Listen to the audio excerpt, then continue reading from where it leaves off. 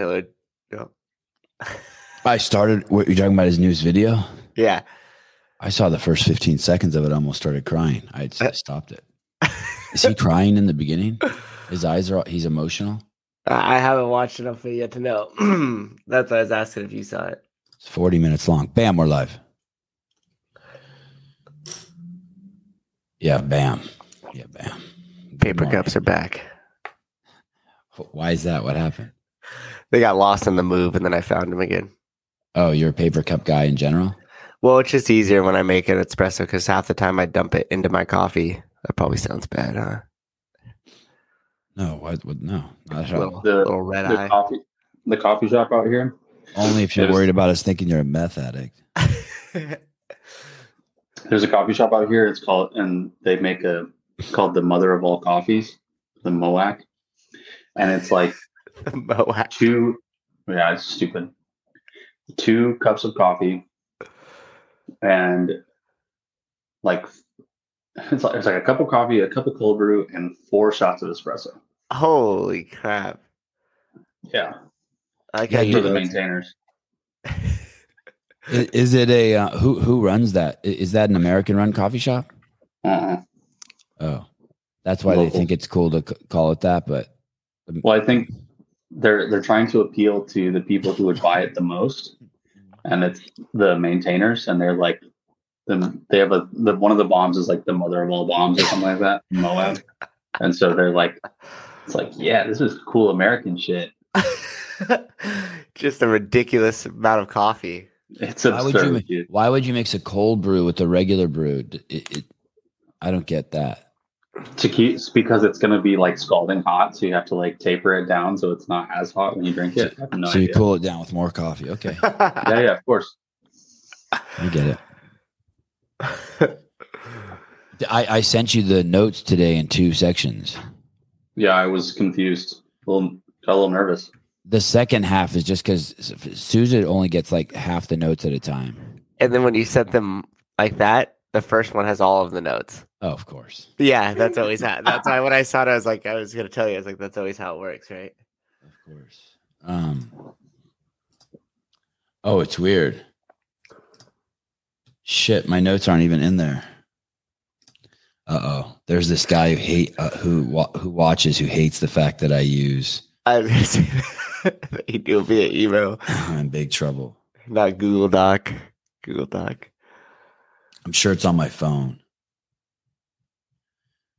That guy we had on, Travis Bagent's son. We've had his dad on, Travis Bagent. We've also had Tyson Bagent on. I don't know if you guys saw yesterday, but Tyson, for those of you who watch football, I mean, I don't watch football, but Tyson Bagent just broke the all-time touchdown passes in all divisions as a quarterback, 158. It's pretty nuts. Hi, Jeffrey. Good morning. Yeah, and you could tell it's getting big because I just typed into the Google search bar Tyson BA, and all of it's Tyson Bagent, ESPN, Tyson Bagent stats, and his Twitter. Oh, yeah. Wow. You found that quick. Bagent, the 2021 Harlan Trophy winner, as the top 2 division player and finalist for the 2022 honor. He'll win it again. The Harlan Hill Trophy is Division II football's equivalent to the Heisman. Could you imagine a Division I athlete winning the Heisman 2 years in a row? I know you don't watch football, but that's an incredible feat. Yeah. I would. It's interesting because this kid may have done it. Because it's based off votes too. Right. Like it's not like you could have a really great season, but you're not going to get the Harlan Hill or the Heisman. Right. And you're definitely more than likely not going to get it twice.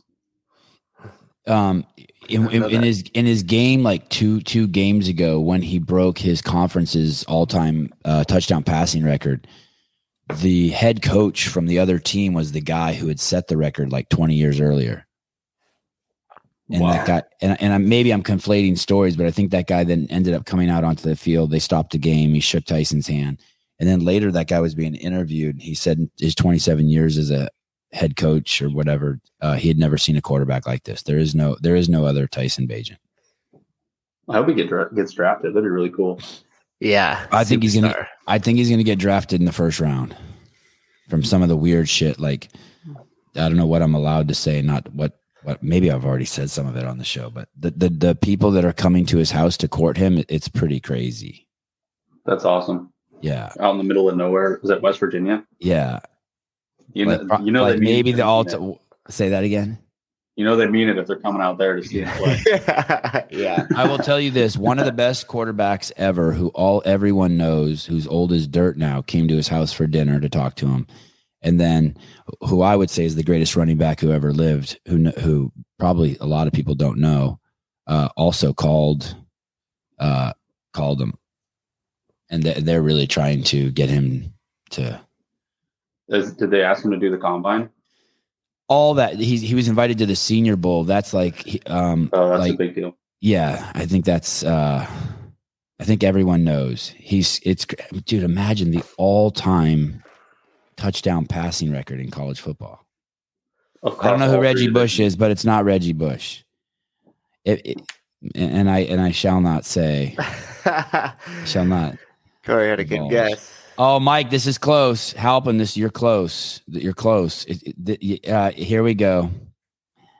Well, and that's why no one knows about who the all-time greatest running back of all time is, because he played with the Lions. What a fucked up situation. Yeah, what a special human being that guy was, right? Holy crap. Sanders. Yeah. It was so weird watching him play, because you would always be excited. I don't know who the football players are now. Another great guess, Mr. Butter. But there were tons of great football players, like, back in my day, Jerry Rice, Joe Montana, Jim Plunkett. There were players that were exciting and you like to see shit. But then there was this one guy, and every time he got the ball, you were like, oh shit. And it's that guy. Because it was just nuts. And even though his team was just ass. What a weird place. How's the weather down there? Is it cold? It's perfect now. It's cold in the morning. Well, it's not cold. It's overcast, so it's kind of warm still. It's like probably 70 degrees. But then at 3:00, the way that sun hits the coast of California, it starts warming up. Probably like 78 yesterday around 3. That's awesome. It's cold and rainy here. Oh, yeah. Man, Earl Campbell was something else, too. You're right, Casey. I forgot about that. That was freakish. He was freakish, too. Yeah, I assume you're talking about the Detroit Lions. Yeah, Bo was something. There was I remember, because I used to watch the Raiders religiously. I think that they had 3 Heisman Trophy winners in their backfield at one point. I think they had like Bo Jackson, Jim Plunkett, and was it like James Jett or some shit? It was nuts. I don't think it was OJ. OJ the Juice. OJ was, I think, even before my time. Yeah, Walter was cool. Yesterday, I brought up this quote. Who would you be with? We were talking about tools to watch your thoughts, and I talked about this tool. It comes from a lady. Someone sent it to me in my DMs, or someone said it in the YouTube comments. It comes from a lady named Byron Katie. I had forgotten her name, and she has this thing called the 4 steps. And what's funny is, I was introduced to Byron Katie, not her personally, but her stuff. And as I started researching her, I realized that she's married to Stephen Mitchell, who is the author of my favorite book of all time, the Tao Te Ching, that pocket edition. Isn't that trippy? Really? Yeah. That is. So trippy. Byron Katie is trippy. If you see her videos, she's trippy as fuck. They're trippy. I think they lived in Berkeley too. I remember trying to find their house. I always wanted to walk by their house. Just walk by? Yeah, I walked everywhere. Hope they're kind of in the front yard so you could strike a conversation or at least get a look. When I went to school for 6 months at over at the University of London, and when I was there, I can't remember where Stephen Hawking was teaching, but he lived on campus. This is probably in 1992. And I went to his house and knocked on the door because I wanted to meet him, but he wasn't home. But he had glass doors in the front, so I could look in his house. And I did. Yeah, I did. I did. I think that's maybe like the only famous person I ever stalked. I did watch the fight last night with Stephen Wonderboy Thompson and Kevin Holland. It was something else. Did Paddy Pimblett fight last night? I thought he was gonna fight. Maybe I had my schedule all wrong. Tai Tuivasa fought. Yeah, that Russian crushed him, huh? Yeah, he got smoked. That was weird. Good morning, Shiz of Shiv Graphics, quickly becoming the. Oh, that's him. I saw some of his graphics. Got some the Brian friend of commentating. He's the Shiz is becoming the underground graphics god. So I wanted to share with you, for those of you who are interested, I wanted to share with you that, a couple things. I wanted to explain to you, there was a post in there that I made this YouTube clip where I talked about how breasts and masks, I was trying to show the power of masks, that basically even someone like me who knows they are a complete joke, when I see them, I cannot resist the penetration of what they tell me. And it's the same way with boobs. I was using the illustration that you could just take a lady and just put right in front of you, in front of 100 guys. I would argue that you could just put water balloons under her shirt or socks. And if you had like these little monitors on all 100 dudes' penises, you would see some sort of change in them. Oh, Paddy fights next week. Some activity. Yeah, so you'd see some activity. You're not sold on that, are you, Caleb? Well, no. I'm not. I'm sold on that. I am not hungover. I'm just so chill this morning. I am definitely not hungover. It's the morning Newport voice. Yeah, I'm sick or something, I think. Go ahead, Caleb. Boobs. I'm just not sold on the fact that you like all of them. Okay, 99. Okay, but even this 400-pound woman that we showed on her Instagram clip. Okay, she's a hot girl. I'm willing to bend with you. I can't appreciate that. Okay, here we go. The personality. Here we go. It's a 5'2" Puerto Rican girl with super long, black, thick hair and skin that's as soft as marble. And yes, of course. 26 years old, and she's as flat as a cutting board. And then right in front of us, she puts the water balloons in. Then yeah, I would immediately just instinctively I would say, "Oh wow." Yeah. But if it was somebody that I could see in my periphery for like 45 degrees because of how wide they are. Yeah, that's fine. Then I go to bend with you. I'm willing to bend with you. I'm willing to bend. Okay. I'm willing to bend with you. I'm just talking 100 dudes sitting in chairs. Girl walks up to the front of the room, and you slip water balloons under her shirt, and she's the perfect girl. And sure. I boobs are boobs to me. I'm just saying. You can't even if the girl has giant boobs, if she's wearing a sweatshirt, they might be hidden. Yeah, sure. Yeah. I don't know. Some guys love. I mean, all guys love. I think all guys actually love flat boobs too. Whether they say it or not, they don't. We don't care. I just loved Caleb's answer. I can't appreciate that. I want to recalibrate Caleb. I want to take him to a land of just obese women and watch him just slowly recalibrate. Dude, I would probably go nuts in the first 2 hours. I want to take you to Disneyland. I'm going to leave you in Walmart for a month. Well, I recalibrate so quickly. Anyway, so I apologize for projecting my calibration. I don't know if it's skills or weaknesses. Anyway, there is what I'm about to tell you is not true.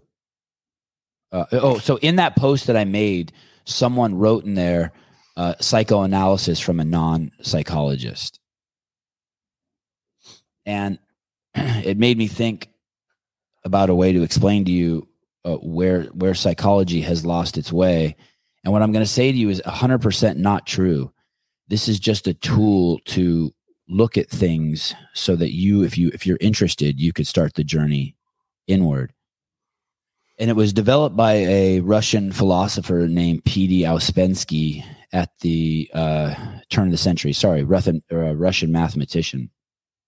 And he hung out with a lot of really fantastic people at the turn of the century. I think it was like, when I say turn of the century, I mean 1900. And he wrote a lot of books. He wrote a book called The Fourth Way. And I think he wrote another book called like The Possible Evolution of Psychology. I'm saying it wrong. But the paradigm that he created, or that's talked about in this book, is there are four kinds of things that we react to that come from us, and they come at four different speeds.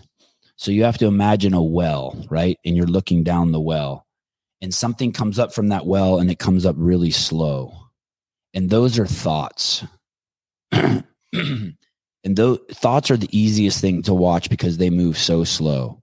So I'll give you an example. If I told you that you were going to fast starting Monday morning for 48 hours, many of you would start having thoughts, especially as it got closer to the evening tonight. You'd start panicking a little bit. You'd start having these thoughts about, oh shit, maybe it's 11:59. Maybe I should eat some shit because I'm not going to get to eat for the next 48 hours. There's this anxiety that comes in the form of thoughts. The Psychology of Man's Possible Evolution. Yeah, great book. God, such a great book. That was one of the first books that ever changed my life. I just found it on one of my friend's bedroom floors when I was over there. I'm like, hey, can I have this book? He said, sure. And so those are thoughts, and you can watch those thoughts much easier than you can watch anything else. They come very slow. A lot of people still don't watch them. They just react to them. But those are very easy to watch and to let pass. So as that thing comes up the well, instead of grabbing it, you just let it go by. You just let it, you don't feed it. You don't say anything to it. You just let it go by. And these are thoughts, and they move pretty slow. Then the second fastest thing that comes out of the well is this animal called emotions. And they come very quickly. And people will start to think those are very hard not to just reach out and grab and start living, to start embodying. Those are emotions, right? Rock hits your windshield. You're like, fuck. and you actually have a physical manifestation of it. Someone says a racial slur. That's what being triggered is. It's because you don't have something happens to you and you have an emotional response. And instead of letting it pass, you embody it. You let it live. It's like you're possessed, and you let it live through you. Like I said, none of this is true what I'm saying. This is just a paradigm for thinking, for understanding. And these things come in different levels, right? They're different intensities. Some thoughts are will be scary, some will be funny, and some emotions will feel good, and some they come in a whole variety of colors and intensities. Then the third fastest thing that comes out of the well is these are physical responses. That's why like quitting nicotine is so hard, because there's a physical addiction to it. It's why I can't explain to you how to ride a bicycle, because what's happening that your body is responding to being on that bike or a balance board or on a super windy day or walking on a slack line. Here at this point, your thoughts and your emotions need to really get out of the way. And you have to be able to, something has to learn in you that most people are even remotely conscious that exists. And you can think of that as sort of the body mind. Swimming, walking, you see it in babies, like learning how to walk. This is a tremendous feat we've accomplished to get up on these feet. You really don't understand the miracle of walking until you see a baby try to learn how to walk. You're like, wow, this is crazy.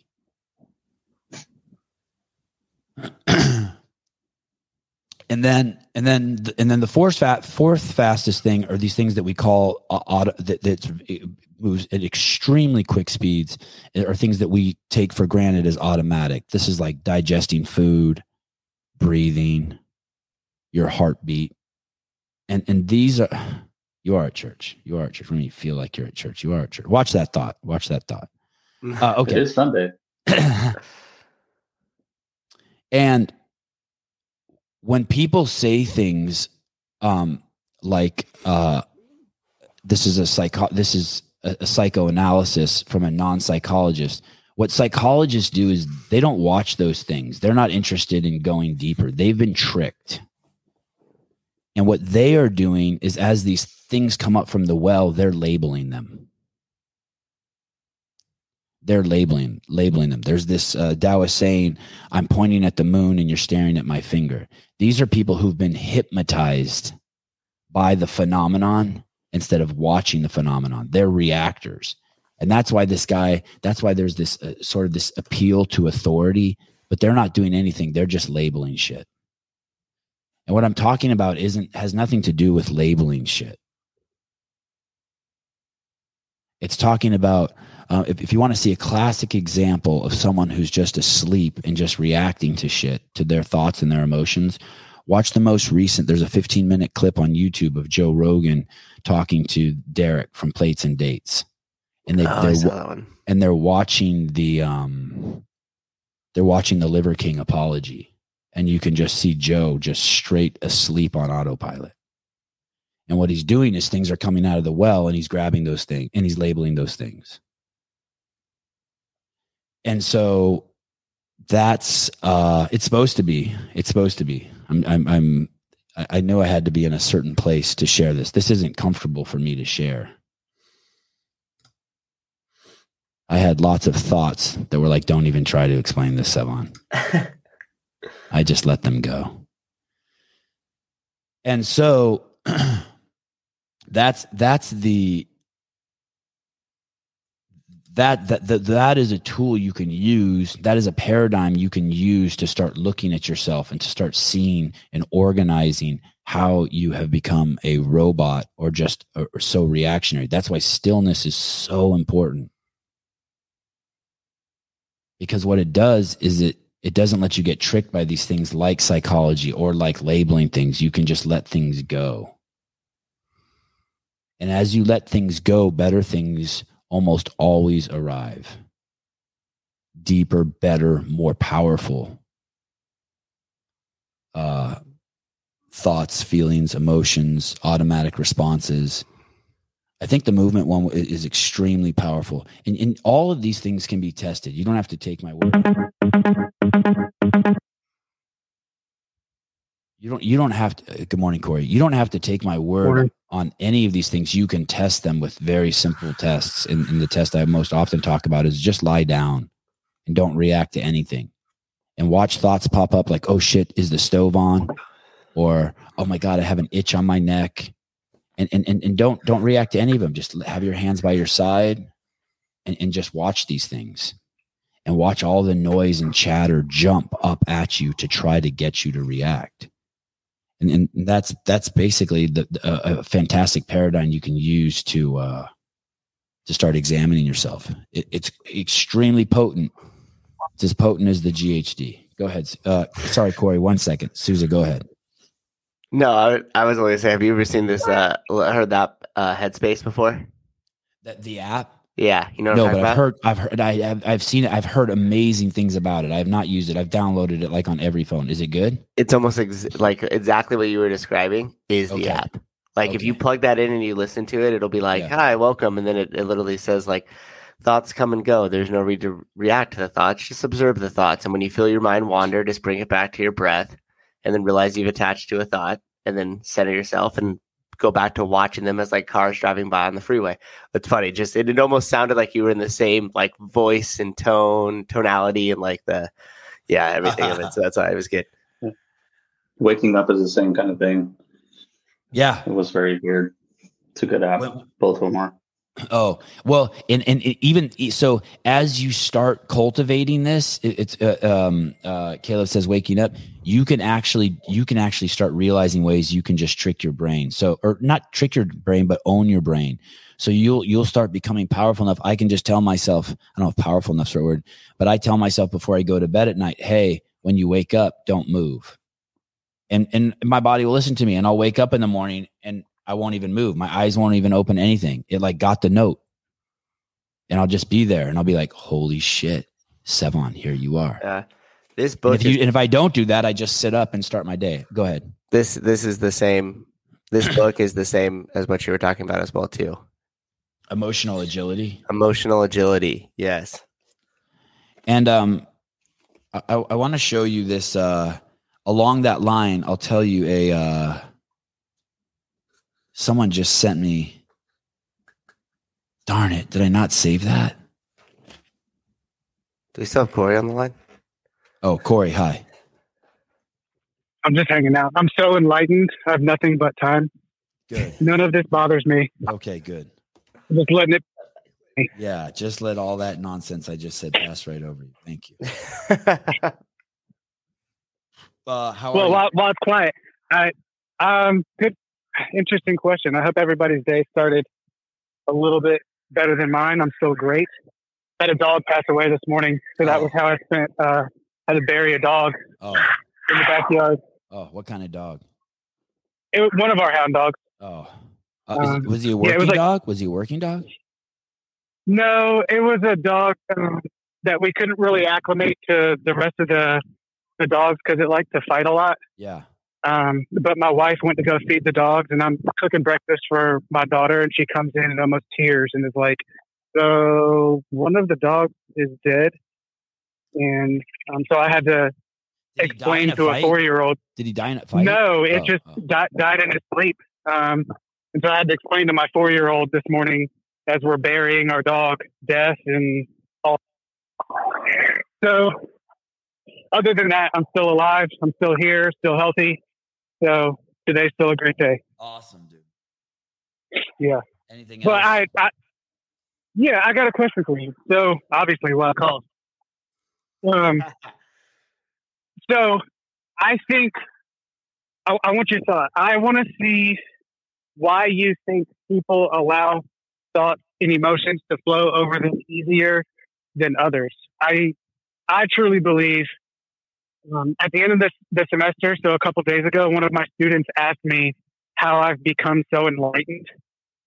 And I kind of had to giggle a little bit because I don't really even think that I am. I just think that through all of my adversity, I just have an ability to see the bigger picture, not take things for granted, understand it's not a huge deal when somebody cuts you off. But I don't think that a majority of the population sees stuff that way. So I'm curious to see, what's your take on that? What do you think allows people, or what are some of the things allowing these people to see some of that enlightenment and let things pass them over quicker than others? At the bottom of that well is something that we call death. And one of the phenomenon of hitting rock bottom is one of the fantastic things about it that most people who make the journey don't, at least I didn't realize it was happening when I was hitting rock bottom, is there is a surrender that comes with it that makes it so you become steadfast and fuck my thoughts, fuck my emotions, fuck everything. And you surrender. And so you pass by all the thoughts, you pass by all the emotions. There's nothing in you anymore, even worth living for. So you go into this almost like automatic preservation, deep meditation state. You don't care about moving. You don't care about any of those responses. You don't care about going to the bathroom, nothing. And then if you're lucky and you hit rock bottom, you have an encounter with this thing that we call death. I wish there was a better name for it. I guess some people call it God. And most people at that point will turn away because I don't know if that's not true. I don't know what most people do when they encounter that, but it's so fucking scary. And from there, you you get a glimmer at at eternity, and you, because you've abandoned yourself, you let yourself die, and you think you're going to die because all of your tools of understanding what happens about death is that the dog gets buried in the backyard. But because you're 35 years old and just laying on a sidewalk somewhere, you don't die. And that's what's called, when I think you're reborn. And when you're reborn, all of that other shit you realize are just tools. That whole character that died, he actually doesn't die, but he's no longer a real person. You're no longer willing to defend any of those things intellectually, emotionally, or physically, because they're just, you saw the fallacy in them because you went to the bottom of the well. I'm missing a piece to really let people grasp this idea. And so adversity takes you down that well. Well, you've said it before. It's like who we identify or attach ourselves to. So if we're just a vessel, if we're just a person, and death is knocking on our door, or the perceived death is knocking on our door, and that's getting ready to be swept from underneath us, it either crumbles us, or, like you said, you run away from it and fight from that adversity. Or I think where a lot of people don't get to discover this is failure. You know, right? With that significant failure that you've identified yourself as, when that's swept up from underneath you, you either come back fighting and become stronger, or it's exactly who everybody thought you were.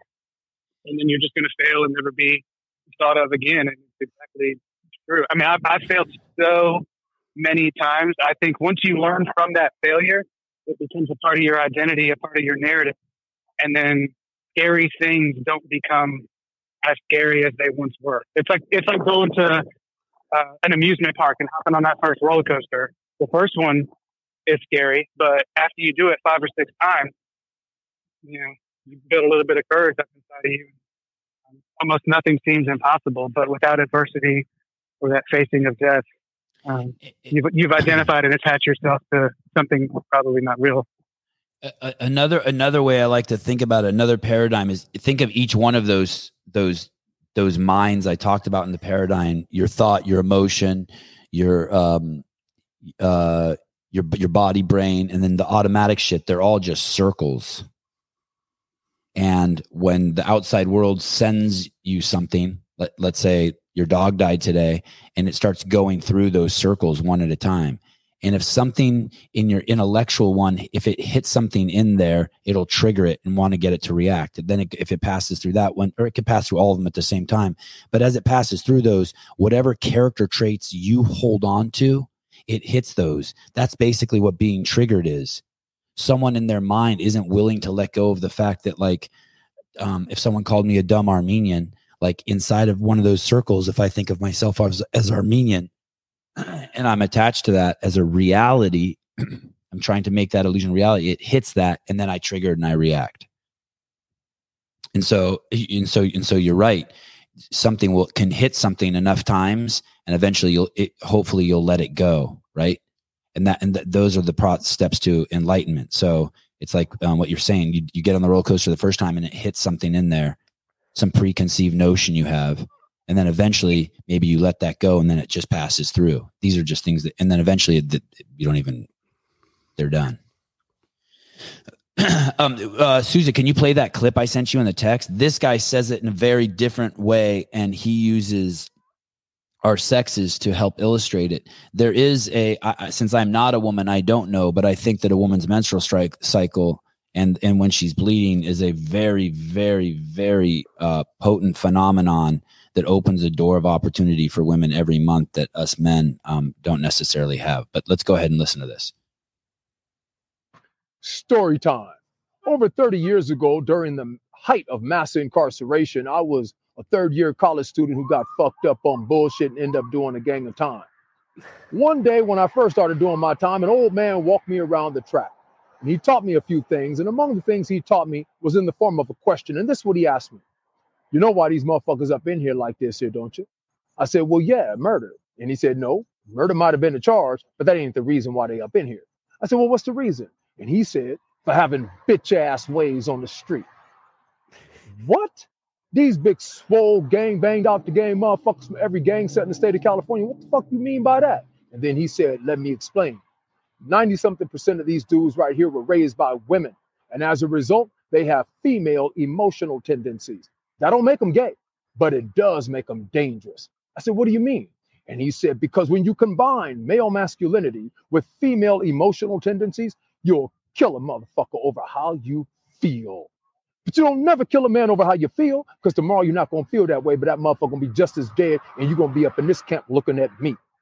That's why when you get mad, the first thing you have to do is calm down and be quiet. And whatever you have to do after that, you do that shit calmly and quietly or not at all. But that's why these niggas is up in here. They're not in here because they was in danger. They in here because they was in their fucking feelings. I'm telling you some good shit. So that's exactly what I said. That's not from the, I don't know that guy's name. That's not from the Russian philosopher P.D. Ouspensky or from the Buddha. That's from, or is it? Oh yeah, maybe that guy is maybe that is. But there whoever it is. Carries the message. Whoever carries the message. That's and so like when 9/11 happened, you could see that there was a collective unconsciousness that swept over the United States of America. COVID does the same thing. It basically just, when you say something that so many people are reacting to, and fear is a powerful one, that it just puts them to sleep. And by sleep, I mean they're inside their brain reacting to shit instead of being outside in the world. It's kind of like when you touch those antlers on a snail and they go in, everyone just contracted. And so I remember when 9/11 happened, I was like, oh shit. Like all of a sudden, if you're not one of those people, you realize how alone you are in the world. You're like, wow, everyone just went inside and you're just kind of outside. But you can see it in a lot of places. As you start cultivating this awareness, you'll just be like in Whole Foods or at Disneyland or at Walmart, and you'll be like, holy fuck, everyone's asleep.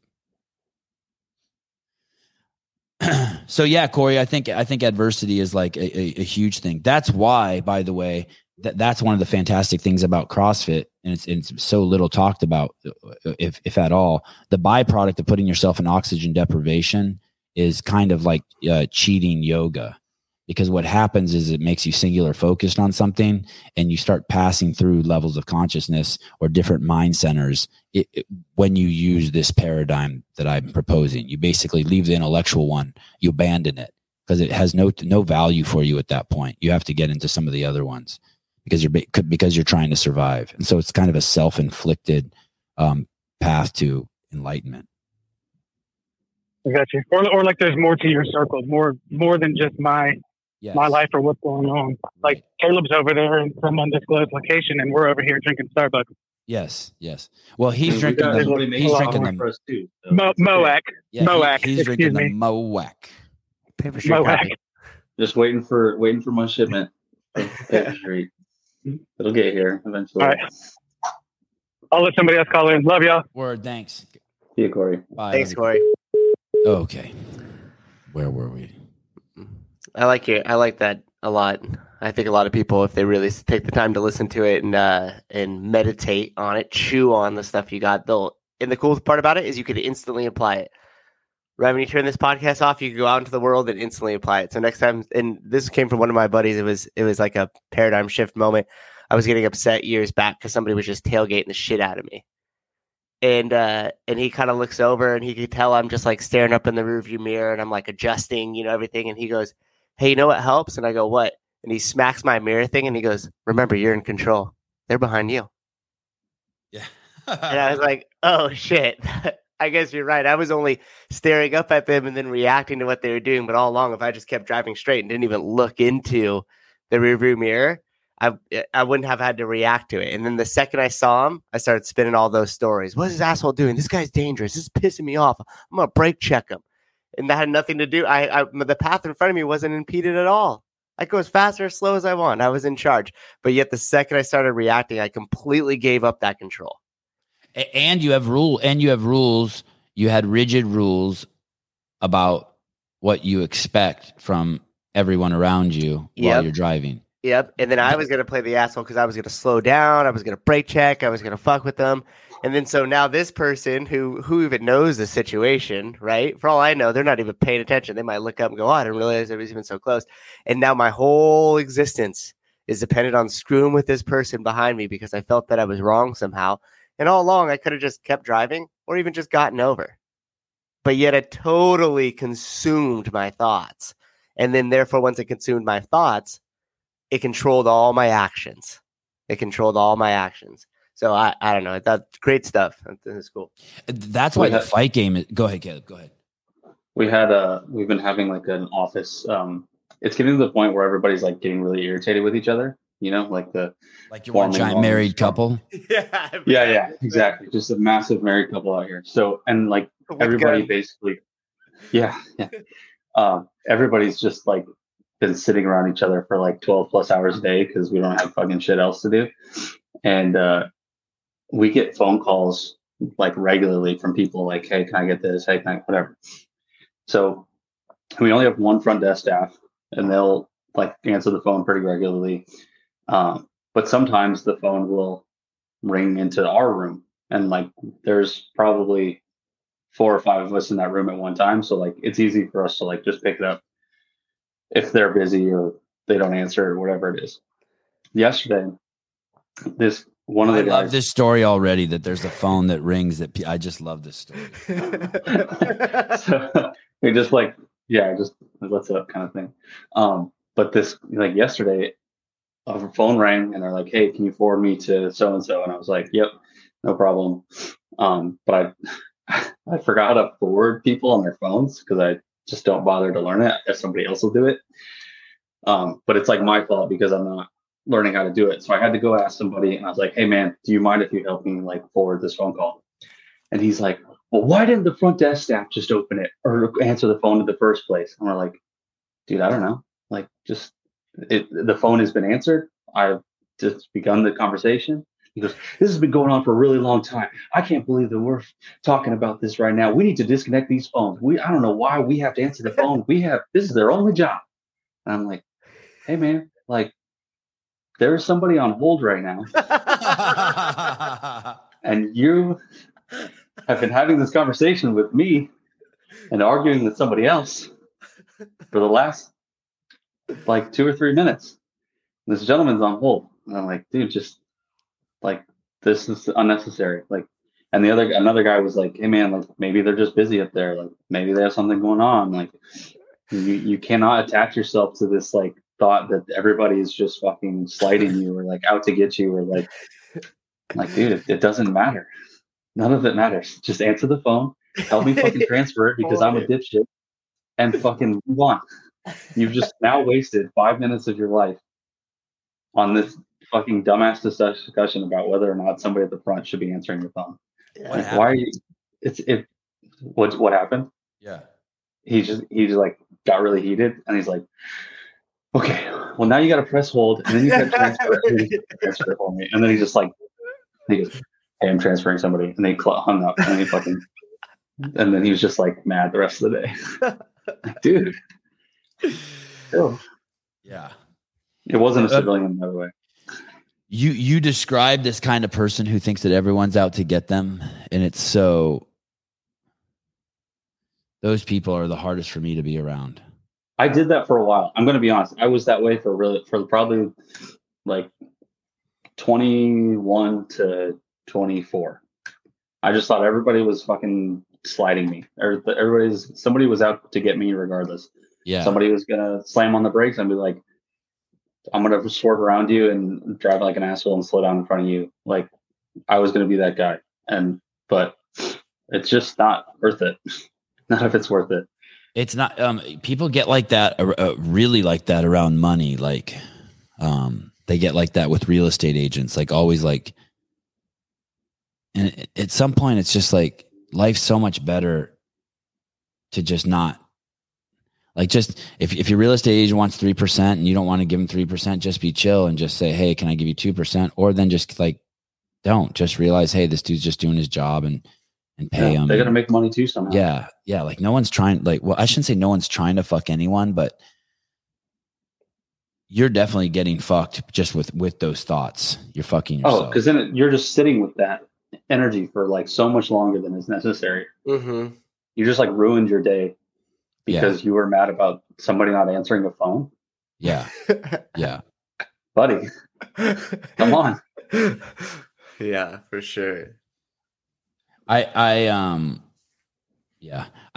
really like what that message that guy is giving.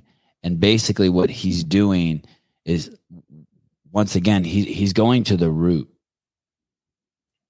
And when you go to the root, it's fascinating. Other people just want that shit labeled, but really they're just being distracted. And those are all the people like who put all their faith in doctors instead of their own cognitive skills or into teachers. And I'm not saying that they don't have value,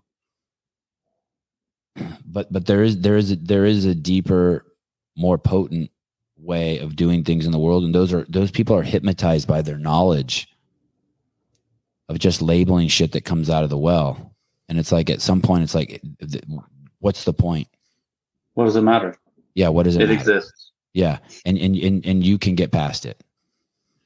And so I was just trying to think, man, how can I explain I was just trying to imagine if I met that guy, how I could explain to him how wrong he has it. Anyway. And then this morning while I was taking a deuce, I saw this guy talk about it, and I'm like, oh wow, this guy fucking nails it. That's the thinking seat right there.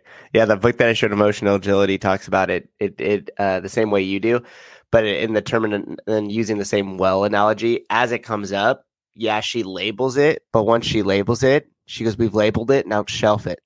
Don't react to it. Like you've been like, okay, I'm angry, move it over."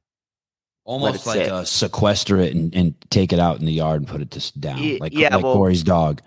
Well, naming is the origin of all things, right? So if you can name it, then you've separated you and yourself from it, and then therefore you could shelf it, and then you could move on. Like, hey, this thought made me angry. I don't need to become an angry person. This was just an angry thought. Now that I've sat with it, I could set aside, don't need to react. That's why fighting is so fascinating. Because you have to react, but you can't fall asleep. Yeah. And then you're in this wicked fucking crazy paradox. Like when you watch fighters. Yeah. And ideally that too. That too, right? I mean, you have to be I guess at some point you just have to trust the process that the training got you to where you're at. And that's what's so fascinating about Israel Adesanya. I mean, and all those guys who are fighting at that crazy high level. Yeah, I mean that's why they chain the way they do, especially like in the SEAL teams and in the like special operating. Like they drill it to the point because you're only going to like default to the highest level of training you have. Right. Like nothing new is going to happen there. It's all going to descend to chaos, and the only thing that you're going to have is just that repetitive steps that you've taken in your training to really solidify. Like, can you still get it done when everything's going to shit? And same with fighting, right? Like if your jiu-jitsu isn't solid and someone takes you down and you're getting punched in the face and you don't know how to get yourself to a half guard or to full guard and how to do that damn near blind. Automatically. Chaos, like, it's too late. You're not going to learn it there. You're just going to get pummeled. Even yesterday when Jamie Simmons did that, she got stuck in the hole. And I saw her instead of trying to get out of the hole, she directly using her legs, she started working on the bar. I was like, fuck, she's brilliant. Yeah, I got that oscillation going and popped out of it. That was great. Yeah, and she starts pushing the bar back. Reps, nothing but reps gets that. I give you an example of something else that was just, I don't know if it's manipulative or what's going on, but yesterday during the UFC fights, it was like Cancer Week, right? And they put so many ads about cancer, like Chris Weidman's like nephew is dying of cancer, and they did like a 5-minute little piece on him, or he's maybe not dying of cancer, but he's fighting cancer. And then they talked about like this. It's this one black guy who used to work at ESPN who died of cancer, and they keep talking about him. And then they show this other guy, and they're showing all this stuff. And I'm thinking, what if you would have taken that cumulative 20 minutes of emotional cancer talk, and instead for 20 minutes said, don't eat added sugar for the highest value of behavior to avoid any chronic disease. But they don't. Those pieces are pointless.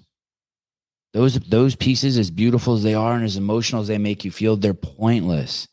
And I saw crazy shit in the commercials. They're showing kids in cancer and with cancer in hospitals, and sitting next to their beds adjacent are jars of or bottles of Gatorade. Mm. And I'm just thinking of just how does anyone? Yeah. I really like Dana White, and I like the UFC organization. I wish I didn't have to use them as the example too. I do like them, but it's like the YouTube thing when someone's like, "Hey, you're an asshole. You don't know what you're talking about." In that same time you wrote that, you could have told me the truth. You know, like the Packers won the Super Bowl in 1957. You're a fucking idiot. How about you just say no? They won it in 1958. And then all that time you tell me all these sad stories of people dying with cancer. You could have just told me, program me with lifestyle things to not get cancer.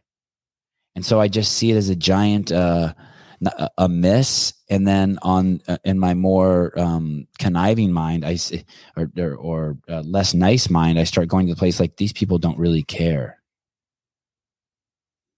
They don't fucking care. A matter of fact, it's worse than they don't care.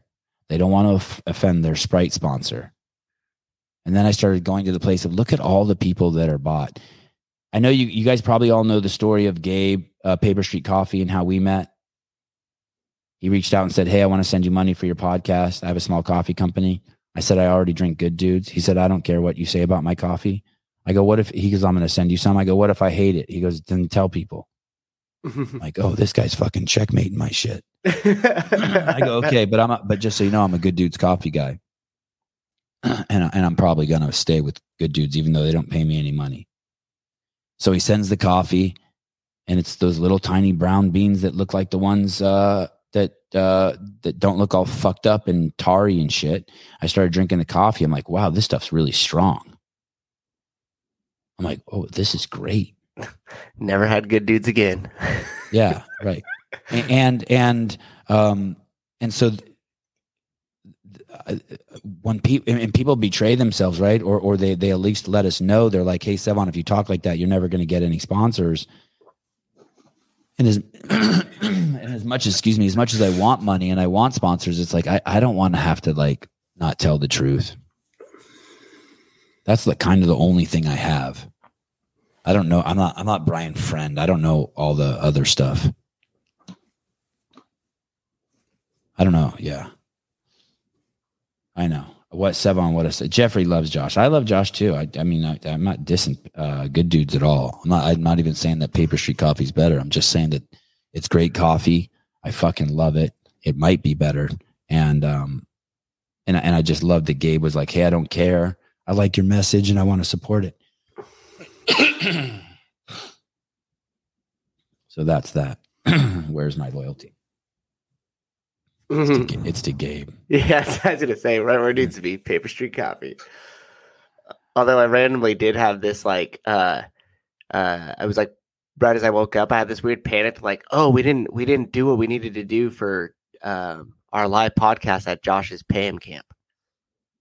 It was like this weird thought that crossed my, like, and I don't even know how that happened because there's like, obviously we have nothing planned, but I like for some reason thought that there was something I needed to do to set up our live at the PAM camp. Well, I would like to have him on. He does have a PAM camp coming up, and I would like to have him on and talk about it. And of course, you guys know I fucking love Josh to death. Yeah. And he's probably one of the best guests any podcast could ever have. Yeah. So last night I was at last night I went to the owner of California Hormones house, and we were hanging out, and she has kids and my kids, and they were playing. It was adorable. And we put on the fights, and we were just hanging out, and she told me she did SEAL Fit and she finished it. The Kuroku camp or whatever it's called. Yeah. And we were looking 72 hours. Yeah. I don't know. It looks horrible, but she did it. She did it with 3 female games athletes, big ones. Oh, when like Kristen Clever did it, and like Katie Hogan and stuff way back in the day. I don't want to say who because I don't know if it's not because I'm going to say something else. And she said those girls were amazing. She said they were so great, so nice, So, but she beat 3 of them in Murph. All 3 of them in Murph. Yeah, it looks horrible. Yeah, she said it was absolutely horrible. She said you couldn't pay her $1 million to do it again. I said, do you guys have a big party afterwards? She goes, no, you're so chafed you can't even walk. Yeah. I had a guy who worked there that would drop into the gym frequently, and he was talking about it, and I had asked him about it because years back I wanted to go to it, but I just couldn't afford it. Like, it's like, I think that one said it was $3,400. At the time I was looking at it, it was probably like $2,100 or $2,500. And he goes, yeah, after like the 5th person tried to sue us because they wanted a refund because they got spit out in the first hour, we had to change the curriculum a little bit. He goes, it's still good, but it's watered down. She said, I mean, she did this probably the hard one. She said there's absolutely, the men and women are treated 100% the same. They do everything the same. And she says, my words, not hers, but maybe they even talk more shit to the women. And she said it's really, really, really, really bad. Yeah, but she said I think she said half. Right? I think she said half. Yeah, she probably 10 years ago. She said half the people don't finish.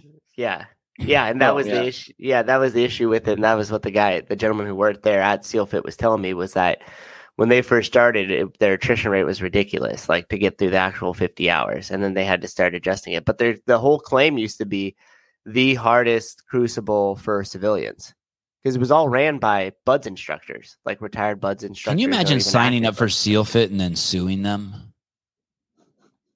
Is that like an oxymoron?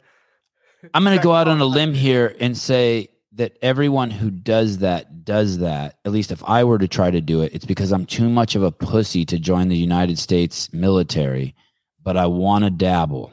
But you want to test yourself to see. Yeah. I don't want to be gay, but I just want to give you a handy. Let me just give you a handy and just see how I like it. Just see if I can make it to the end. That's all. Yeah, let me just see. And I always wonder if they're like, oh yeah, I could be a SEAL because I finished SealFit. Yeah.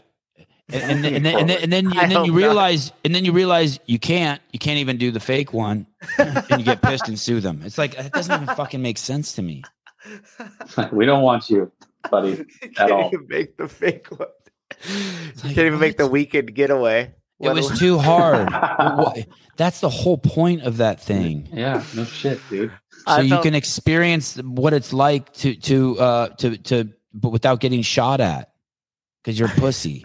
I'm not going to open mouth kiss that guy. I'm just going to jerk him off and then go about my way. I'm not gay. It's like, I don't get it. It's like they had that thing on Discovery Channel years back. It's like that's the one step above just watching that on repeat for a long time. Which one? Say that again. Sorry. They had like Class 234, I think it was, or something like that on Discovery Channel. And it was a long documentary on like, bits and parts that they would show from BUD/S training. So it's like, that's step 1. Watch that like 5 or 6 times. Step 2, then go to the SealFit camp. Step 3, sue them. The guys in the military do that shit every day. That you just got 50 hours and now you're suing. Yeah. Hey, I bet you. I would be curious to see how many people have sued special forces, like the train up to it for not making it. Like you didn't make it through BUD/S, so you sign your life away. I think, right? Yeah, I don't think that you can. They come to your house and beat your ass if you do that. I think they're just like, you're lucky that you are allowed to like get out or like find another job. Yeah, because I think you find. I want to say you sign a piece of paper if you quit or like get med drop or something like that. Yeah, still in the Navy for 4 years. Yeah, like you say, like, I will no longer allowed to. There's like options on there, at least. So when I went through combat rescue officer selection, like a long time ago, they gave me a paper when I got med dropped, and they said like, hey, you just signed this one that says I'm allowed to come back of my own volition. But the other options were I voluntarily dropped, and I'm no longer allowed to attempt any special warfare selection for the rest of my life. Another one was like, I I was a failure to train, and I'm not allowed to attempt any further selection from here on out. And there's like, they just give you some options, but you can't like say they didn't give me the chance. They're like, no, we got receipts, buddy. Like they keep the receipts. Like you from the little bit that I know from the people I've talked to and the books I've read, that if you try to become like one of these things, like a pararescue or a SEAL or a Marine Recon, and you fail, shit gets bad for you. Like you get a job like taking out the trash and people shit on you. I got really lucky, but yeah, which is kind of weird, right? You go either you try from the highest level, and then all of a sudden you go. Yeah, and which is they send all their like best candidates to be fucking boat painters or like janitors or like cooks and shit. Yeah, because those guys. I mean, if you give them a job that like they want, which I don't know if there's like some like SEAL like mental shit that they put into this, but if you give them a job that they want, they'll probably be the best person at that job. Like a CrossFitter. In the Navy, if you quit, you're given a list of shittiest jobs the Navy has to offer to pick from. Austin Harper. Exactly. Mr. Vowell, hi. How you guys doing? Good. I love this conversation. I think you and Susan need to do a whole episode on emotional intelligence, because I think he has a lot to say and a lot of knowledge. It sounds like anyway. I agree. I need to walk across the U.S. Across the U.S. But listen, I earned mine. Souza had his through huffing paint during his graffiti days, and somehow he became wise. Two different paths. Hey, I got lots of stories in the back pocket. We just don't go there usually.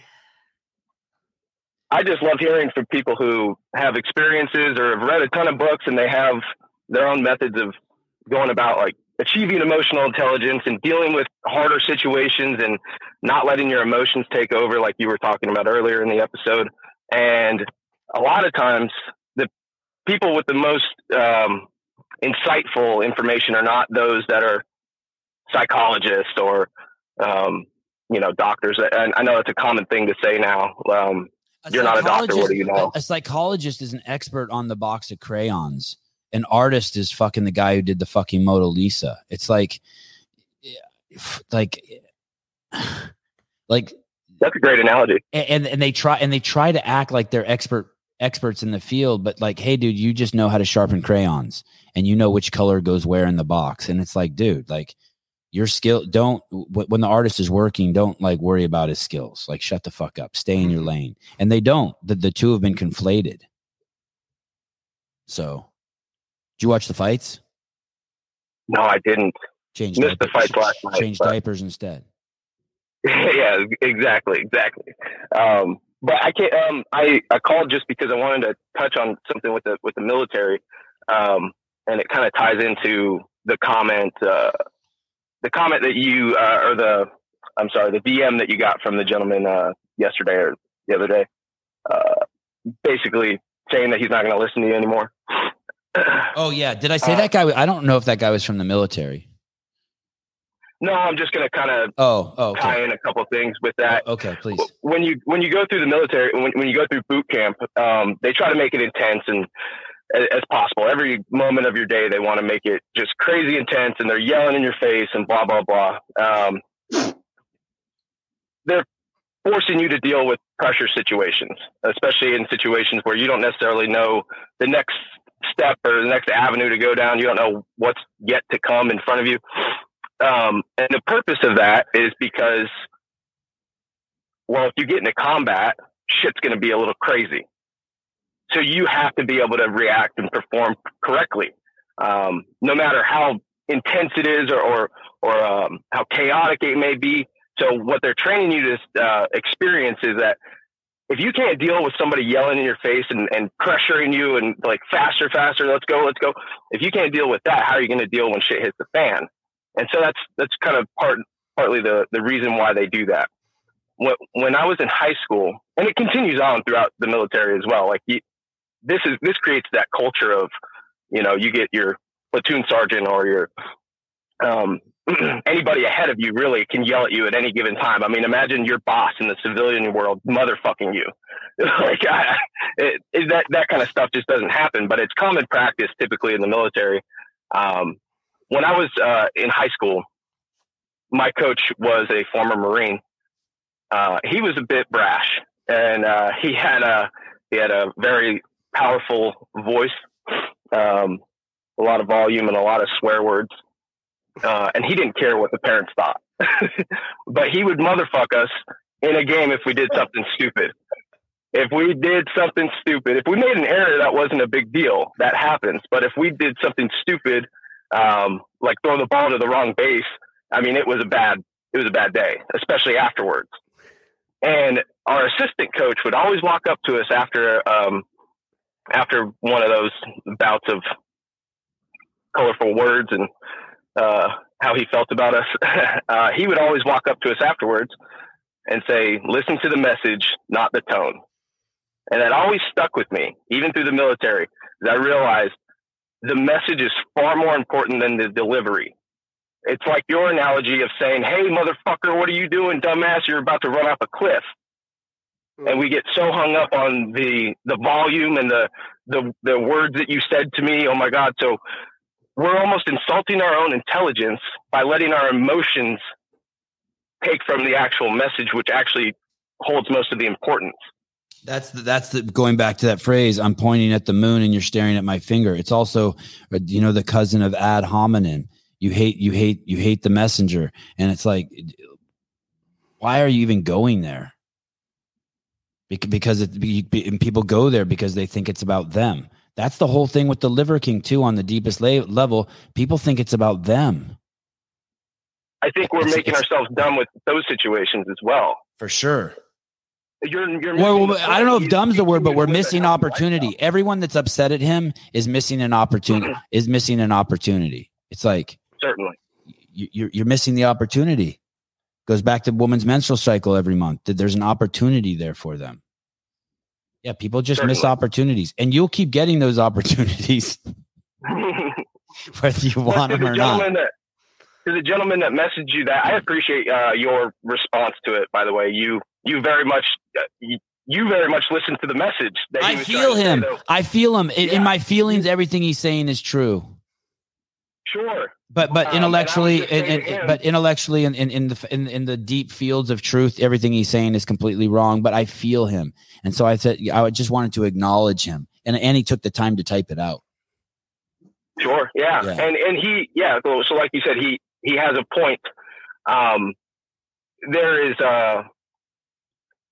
and if he doesn't just want to listen to certain brash things and wants to only listen to, Jordan Peterson, like, fair enough, right? I guess this isn't the podcast for you. I don't think that I think that if we're going to make statements publicly, we should try to button it up and cut the fat and say our point with immense amount of accuracy, with little words as possible, with as few words as possible. If you're going to make a statement, this is a podcast. And I think a lot of times yourself, guests, people calling in, we're working through thoughts. So they don't always have to be so buttoned up. And I really like the things that your delivery system in particular, I think you're plenty smart enough to deliver these messages with proper elocution and straight to the point, few amount of words, and get your point across. But you do that, in lieu of all those fancy words and the $10 words. It's for entertainment, and that's the kind of guy you seem to be. Is just like, you like to have the fun and be a little bit brash, and to me, I appreciate those angles too, because I can actually relate to that more than a lot of times when Jordan Peterson's speaking. Yeah, like it's funny you say that, Val, because when I this morning, when I was thinking about what the show was going to be about this morning, and I started thinking maybe I should try to talk to him about P.D. Ouspensky. It wasn't until 5 minutes later that I saw this guy who went to, that we said that he went to jail, out of college. I was like, oh shit, this is a perfect illustration. The same thing I'm trying to say, but he says it the brash way. And like, I'm totally okay with that. And I think we need those multiple systems of delivery. That way we can reach more people. I mean, Sousa has probably read in all reality, like the same book 80 times, but they're just different authors, right? Different writers, different perspectives, but ultimately probably through and through similar messaging. Yeah, I'd agree with that. This I can't remember who it was. Maybe it was the guy named Krishnamurti, but they said, why have you written, or what's your goal with these 70 books you've written? And he goes, I just try to say the same thing over and over in different ways. Yeah. And that, wow. you know, that's part of what CrossFit was too. It's the truth. And so Greg just spent his time just trying to say it over and over in different ways. Right. Wow. That's, yeah. The truth can just be said over and over. You can make a whole life of just telling the truth, but and just reworking your shit, your approach. Yeah. But I'd like to mention something as well. Okay, go ahead. Delivery system. Yeah. With the delivery system, it was interesting though. In the military, there is quite a bit of yelling and motherfucking and this and that. It's fascinating to see. There's always somebody who's completely even keeled and never loses their cool and knows how to speak to his subordinates. Typically seems to always be the best leader. Mm-hmm. Yeah. Hey, have you read this book, The Longest Shot by Craig Harrison? I have not. You got to. I don't know if you got to, but man, that's a long one, right? Yeah, the audiobook's so good though. You will not want to put it down. I feel like a 5-year-old kid listening to it. It's so good, but that's exactly for him. It's all the guys who are calm that most, like, you can see most strongly affected him.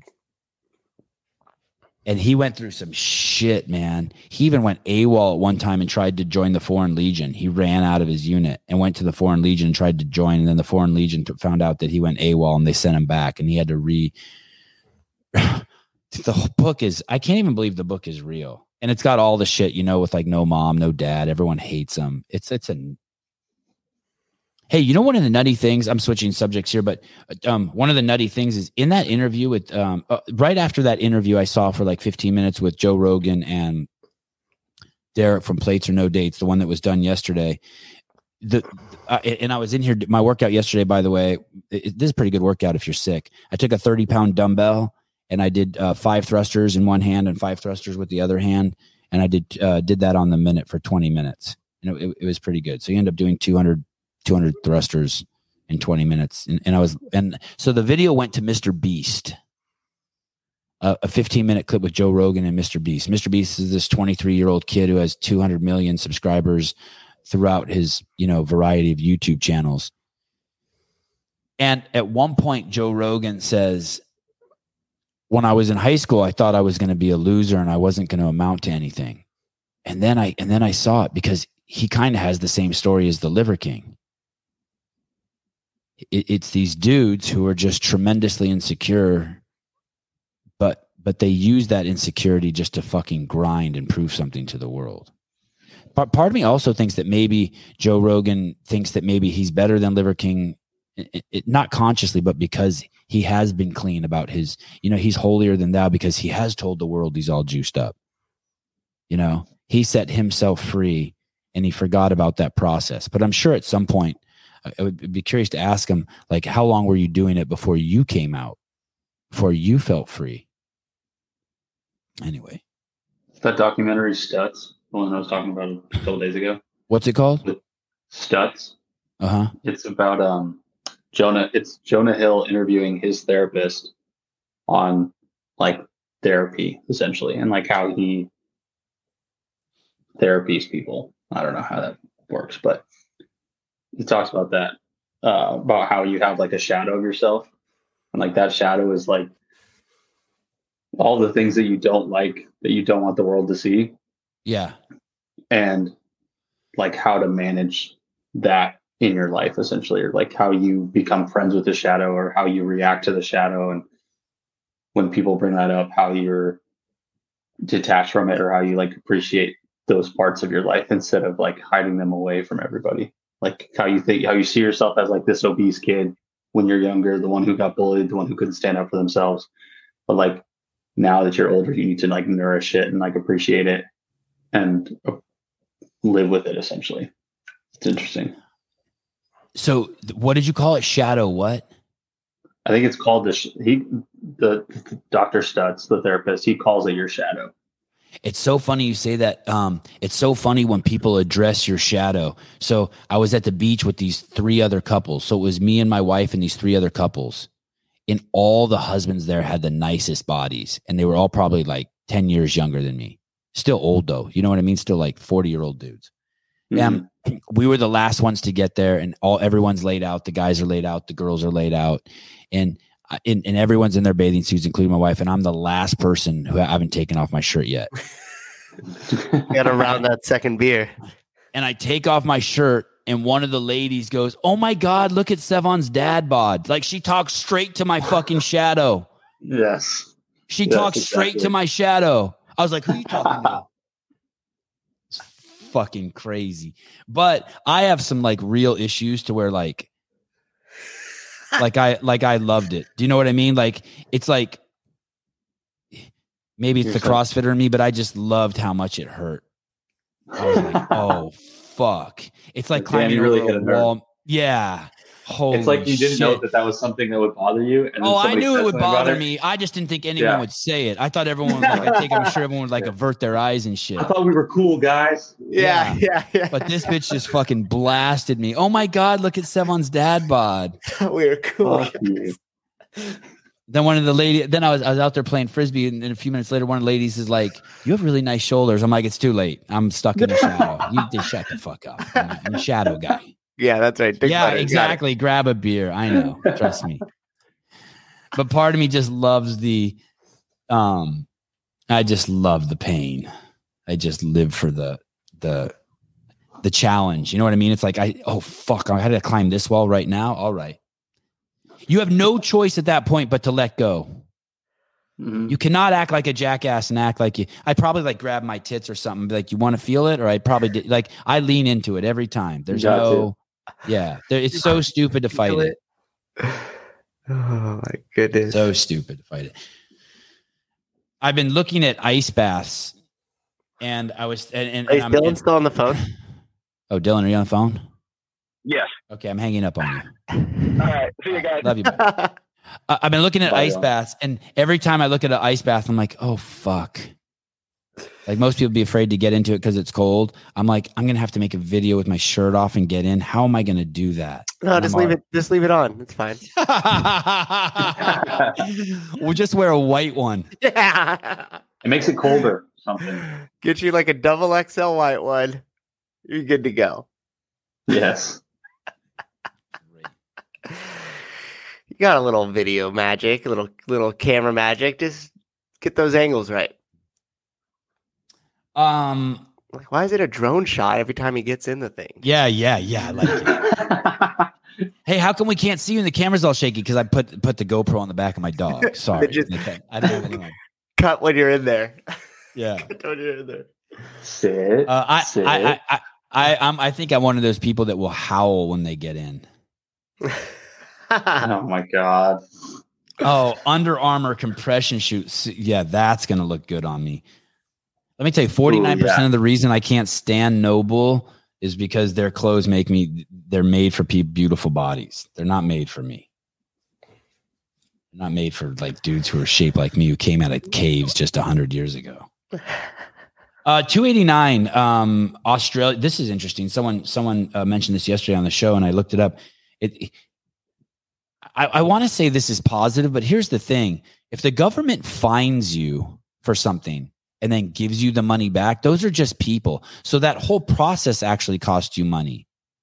So the government fines me $1,000 because I'm outside during COVID, and now they're giving the money back. I'm still paying for it. I had to pay the guy who fined me. I pay his bill. I pay him because he works for me. Then I have to pay the person who has to give it back to me. Then I have to fill out all the paperwork. The whole entire thing is crazy. Australia to withdraw or refund tens of thousands of COVID fines. And like, this is supposed to make me happy. It's so weird. The things,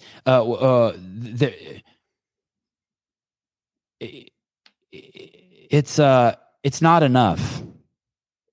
It's not enough. It's not enough to set the slaves free. You have to also write down that will never happen again. Australia's largest state will withdraw or refund tens of thousands of fines issued during the COVID pandemic after government lawyers, those are your lawyers, conceded on Tuesday that some fines were invalid in a test case brought by a legal advocacy group. Australia's states and territories instituted strict restrictions during the pandemic, including limits of travel and movement outside of the home. Police in New South Wales, the largest state, could issue fines of 1,000 Australian dollars to individuals who breached the public health order. So I guess they're giving back tens of thousands of these fines, but it's just, I don't know. No, I'm definitely not for reparations. That's that's more enforcement of racism. That's all that is. Just enforcing more. Anyway, so I don't know how to take this. This is like, I guess a part of me wants to be like, okay, good. It's a good first step, but we need like 10 steps. Like Australia needs to be like, how about holding the people accountable who let that by in the first place and let that happen to the citizens? Like if you try out for SEALs and you don't make it and you quit and you have to sign something that says you'll never do it again, someone who's in government who finds its people illegally should just be taken out of office and never be allowed to run again. Yeah, but there's just no accountability for our government. Yeah, that seems fair. I'm not saying that you have to hurt these people. No, they're not made for this job. Yeah. They're not made for this job. Wasn't a fit. Yeah. Did you see the Pentagon failed their latest audit? They could only account for like 31 or 40% of their spending. Yeah, I did see that. Yeah, like the lion's share of the money they got, they're like, we don't really know where that went. Weird. Yeah. But yet now $600 on what are you telling me? It's like, you not see this? This is insane. Yeah. How could they don't know what happened to the money? What's insane? Also, it's fifth failed audit. The fifth time. What's insane too is that you have this massive avalanche of cash that's given for stuff, but yet you just don't even see where it goes or what happens with it or anything being improved. You know, just the Pentagon fails its fifth audit in a row. If the Defense Department can't get its book straight, how can it be trusted with a budget of more than $800 billion? $800 billion of our future dollars. Oh, let me say this really quick before we go into this, to give you an idea of it. So there's approximately 1,070,000 doctors in the United States of America, and $20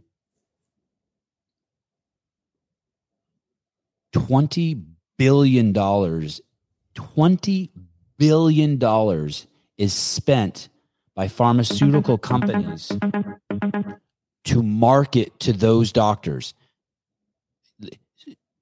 You understand that? So let me explain one more time. There's 1 million doctors basically in the United States. Yeah. And billboard and pharmaceutical companies reach out to them with a wallet of $20 billion to influence them. Not with like data or stats or not like that. No, it's dinners and bottles that's of wine. Another. Yes. And, yeah. It's $20,000 per doctor. Wow. So don't ever allow anyone to say that doctors know. They're bought just like all the athletes. Yep. They're bought just like all the other athletes. And I'm not saying that with any judgment. I'm just saying as a component of awareness. Caller, hi. Okay, you can pull that back up again, Caleb. Let's look at what the fuck's going on over at the Pentagon. Why don't they just say it's top secret? Go ahead, caller. Sorry. In British Columbia, they just passed a bill that I think it's Bill 36, that basically the governing schools that have the certifications for chiro, massage, kinesiology, all these, naturopathic schools or whatever, health clinics in British Columbia, that now the governing body is overseen by the government, that if they now want those people to be triple, quadruple vaxxed, they have to oblige now. That just got passed the other day without any version of debate. They passed it through the other day. I want to explain this to you. This is a great caller. Thanks for bringing this up. I want to tell you what a chiropractor is, because I didn't know. I thought it was just someone who like cracks your bones and shit. I want to read the definition of chiropractor to you guys so you know. A practitioner of the systems of integrative medicine based on the diagnosis and manipulative treatment of misalignments of the joints. I don't think that's what it is. Hold on. What exactly does a chiropractor do? Chiropractor is trained to make sure your body is functioning optimally by using spinal manipulations. God, that's not what I'm looking for. But basically, my understanding from more and more chiropractors that I speak to is they believe the body can heal itself. At its foundation, that is their philosophy. And so if you have a chiropractor who's asking you to take drugs, that should fucking, I'm not saying it's wrong, but it should raise the big antenna. Any kind of drugs, right. It should raise the antenna. A chiropractor, the way the body heals itself is by taking things away from the body. Stop washing your body with Drano. Stop smoking cigarettes. Stop eating fucking charred meat. Like they'll remove stuff from you probably. Oh, I'm so sorry to hear that. That's crazy. That's also why any of these gurus like Deepak Chopra, Marianne Williamson, any of them that were proponents of the vaccine, that's not the way the mind works. Someone in stillness never sees the vaccine as the way out. They don't. I'm not saying they would never take the vaccine. I'm just saying they would never be preaching it. And you can know that yourself if you start watching how the mind works, because telling someone to do that does not come from a place of stillness. Going back to what we originally said in the show, it does not. If you have a question, the most profound question ever, you can sit with it and you will get the answer. Is there a God? Just ask yourself that 3,000 times over the next 2 weeks. You will get the answer. Should I take the vaccine? Ask yourself that 3,000. You have to, you can trust yourself. Just keep asking. We'll put you. Yeah, I hope you get a medical professional in from Canada to talk on your show pretty openly. That'd be great. What tell me what and what was the point of it? I'm sorry, it went over my head. What should I ask him? Just like, why are so many doctors are dying? Have you seen how many doctors are dying in Canada? Young doctors? I haven't heard anything really, to be honest. It's, my view on it is bullshit, by the way. I always think it might be bullshit. Young doctors. My thing is this: when they talk about the doctors or young people or even soccer players dying on the field, where's the video? Yeah. We have video for everything in this world. If there's a scuffle in the back of the UFC, we see video. Right. If there's a scuffle in a locker room, we see video, because everybody has a phone. So where's the video on all these guys dying? Hey, that's why if a major soccer player died on the field, we'd all see the video on CNN or wherever. And I'm not saying it's not happening. I'm just saying, where's the video? Because if somebody died on a soccer field or hockey ice or anything, we'd see the video. And why is it soccer, not football? That's why I like TMZ so much as a news source, because they always show you the shit. It's like Suge Knight runs someone over, and then you click the video, and like you're like, oh, there he ran someone over. Right. Like I'm not vaxxed, and I'm proud to be not vaxxed. Wait, you're Canadian and you're not vaxxed? You're right. There's a majority of us. It's not talked about, but there's a lot of us. I guess tell me more. Sorry, I just got my Dubai thread that said that Brent Fikowski just got the first no rep of the that event is amazing. Yeah, that's crazy. Was there a lot of, what do you do for a living? Can you tell me? Yeah, so I'm a strength and conditioning coach also, but also I work because basically the gyms got shut down. So now I work for a company called Sunripe. So Sunripe is unfortunately a juice company. So we do orange juice, apple juice, wild berry, all that stuff, and all these little food products that are made of sugar. So I run heavy machinery and forklift in that on my off time. And are you a CrossFitter? 100%. Put it this way, I'm OG CrossFitting back in the day when Kristen Clever was considered just gay. Just gay? Yeah. I don't know if what do you mean just gay? She's like gay. not an awesome nowadays, champ. Oh, well, nowadays I don't know what I don't know what nowadays you can call her. Oh, yeah. No, anyways, I've been crossing. Oh, she's great.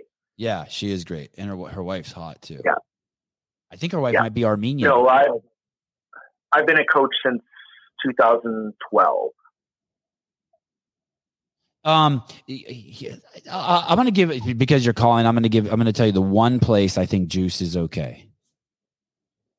Oh, I don't like it at all. But it's a job right now. I like to take a little bit of juice, let my boys take a little bit of juice, like a 1/8 to water mix, and then pour it into one of those popsicle makers, and then it freezes, and then they're popsicles, and they can eat them on hot days. And it's probably each popsicle has less than a gram of sugar, but my kids think it's the fucking greatest thing ever. There, I just the behind the scenes of how juice. The behind the scenes of actually how juice is made and stuff is, and I used to work for years ago. I used to work for a company for Red Bull, and the behind the scenes of everything is just. I know, right? I know. Hey, I'm drinking my share of Red Bull. I ain't hating. Hey, money's money sometimes in the need. Sometimes you got to do what you do, but still preach the gospel of Glassman. Hey, what were you going to say about the making of juice? Does it make you want to throw up? Like you just see like a rat run into the grinder and it's like 7,000 oranges and a rat? Oh no, here's something. So like we live in a place where, like I live where Fikowski lives, and we live in a place that would be considered the Napa Valley or like Orchard Valley of Canada, right? So a very beautiful place in the mountains. And we have to now outsource because a lot of the stuff has gone from, like, we're a lot of agricultural land. So we've now gone from apples to wine. So wine is a major industry in the valley that we live in. So now all the apples that we used to get and be able to grow here locally are now outsourced through Washington or other places. And a lot of times the concentrate we get is actually from China. Apple concentrate actually in huge tote containers are from China. Our orange juice, I was talking to the orange juice guy that came up from Florida in his pumper truck. And I said, oh, like, how are the roads and blah, blah, blah. His pumper truck? Cool. Yeah, it comes in a pumper truck. Pumper? I hardly know. The concentrate of orange juice comes in but get this. So I said, like, what's, how much of this came from, orchards of oranges in Florida? He's like, actually, what's in your truck right now came from Turkey.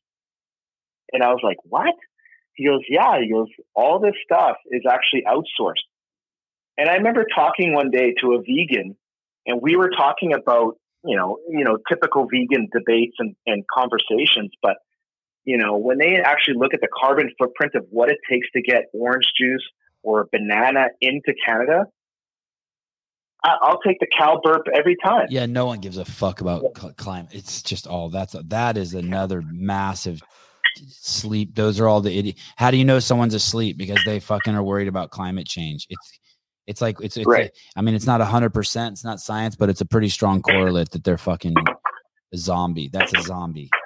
The zombie litmus. Savard, you should see the amount of sugar, the pallets of sugar that I move around into the vats that go into these juices that these guys make and mix. I just drive a forklift and the heavy machinery, so I don't actually do any. You ever crashed the forklift? I'll say I bumped stuff. I haven't crashed anything yet. You ever purposely jousted something? Just like, fuck it. No, I haven't jousted anything. Oh, you have. That's like 8,000 pounds that would go through. That's like 8,000 pounds that'll go through a wall pretty easily, or a human being. God, I would if I could be a 14-year-old boy left in a new car lot with a fucking forklift, I would die and go to heaven. They should not have trusted you. Oh, for sure. You did bad shit with the forklift, Caleb? How could you not? I would be running shit over. Full speed, 6 miles an hour. Run that over. Well, you get a reality check once that. You get a reality check when that thing goes on 2 wheels really quick. Wow. Yeah. Let's just stress you out a little bit. I haven't read into it. Well, thank you for calling. I appreciate you being able to talk to us and do your dishes at the same time. That was really cool. That sends a subliminal message to all the women listening to the show. I'm just making my breakfast so I can head up to the hill to go skiing. All right. Peace and love. All right. Thank you. How the fuck does he afford? I can't afford to go skiing. How the fuck can a forklift operator probably doesn't have to take 5 people with him. Hey, you make some good money as a forklift operator. Probably doesn't live in California. I just drive. I just drive a forklift. Nazi bookkeeper was convicted a few years ago, but didn't kill anyone.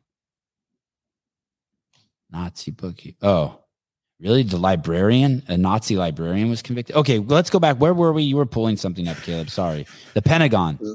We're Brent's no rep. Oh, that's Brent. Oh, wow. Okay. Wow. Do you want to watch it? Sure. I love Brent. I love Brent Edwards. Brent Fikowski. He's in the blue shirt here. That was the operations officer at CrossFit Inc. I do love Brent Edwards. Okay. The guy in the blue shirt with his hands up. Oh, and does that cost him the event? Oh, shit. Hey, that really was a no rep, though. That really was. No, he doesn't do a lunge at the end. He steps in. Watch this. Oh, no. It was the foot shuffle. Oh, what are you guys seeing? Sorry, I thought I saw something else. What's he do?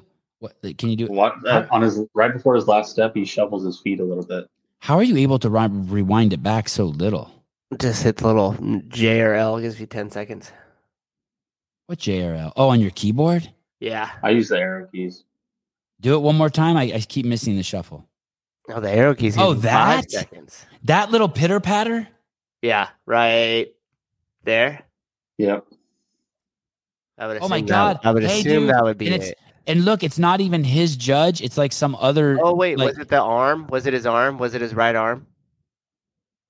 Did the right arm watch the right arm of the dumbbell?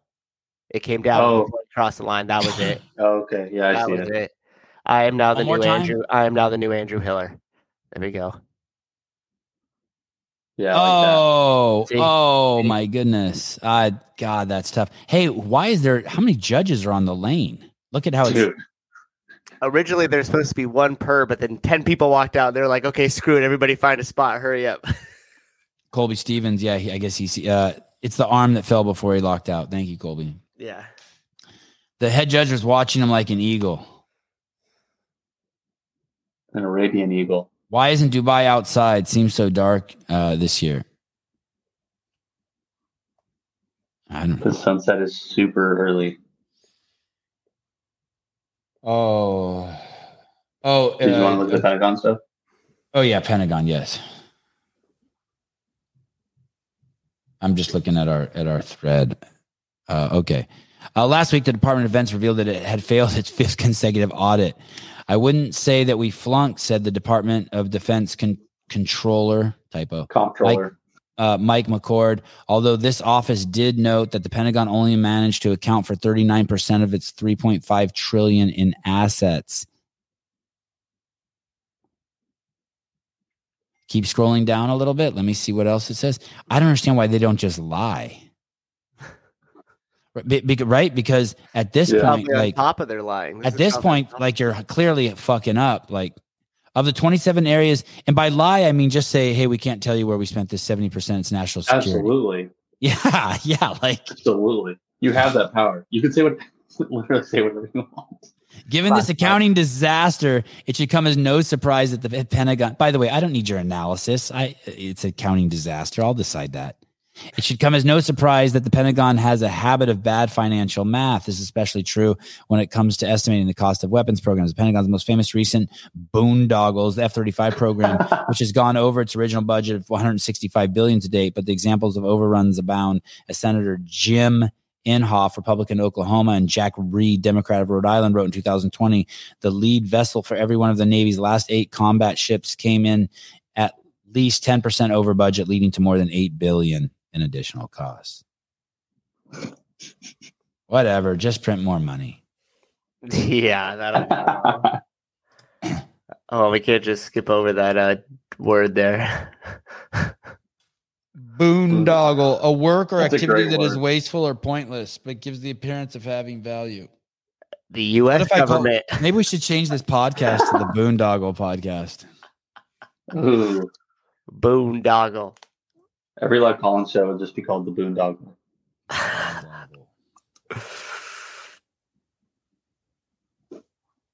Oh, here we go.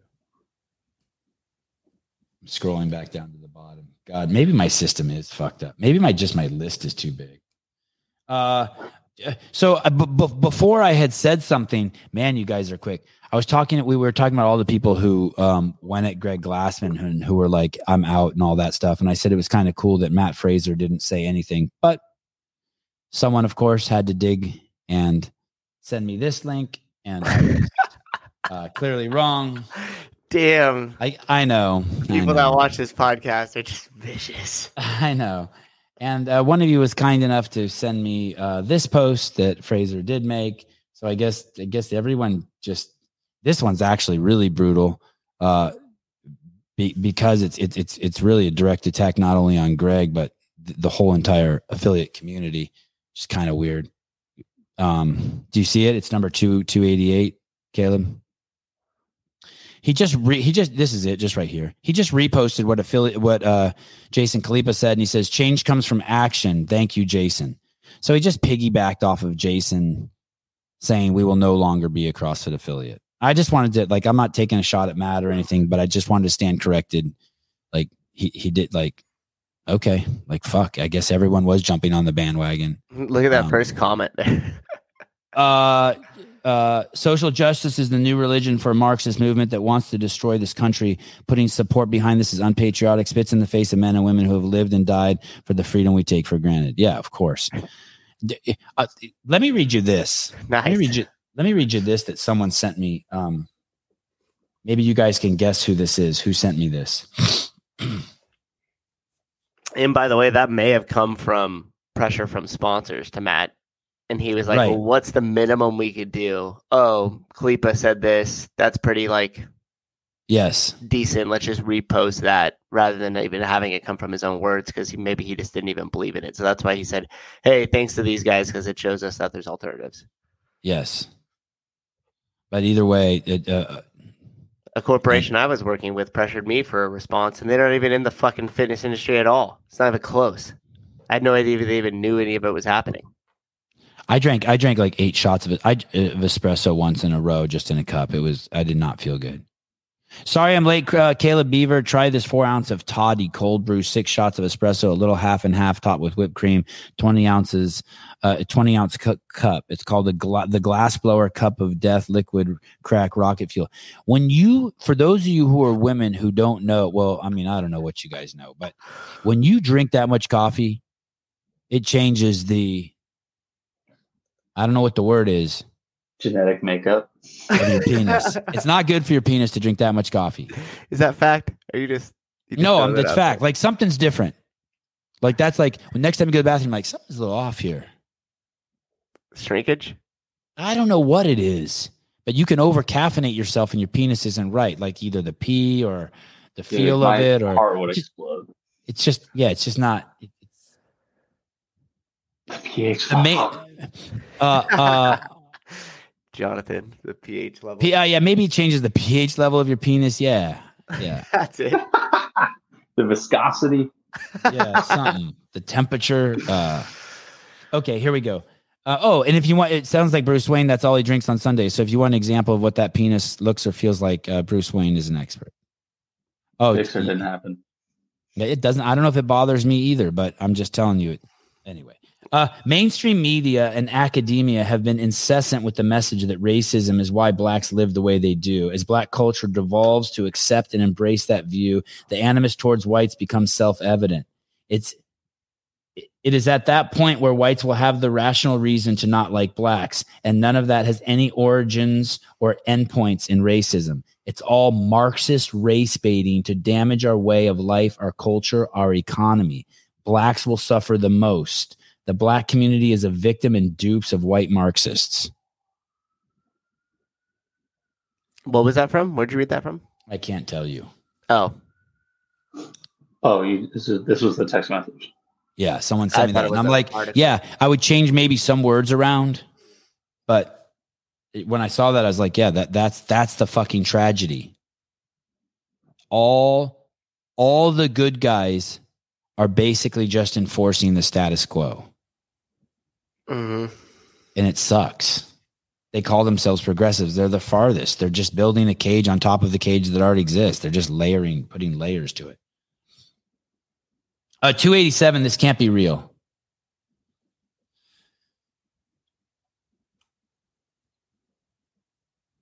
Okay, we made a course correction. Fraser did say a statement. 287.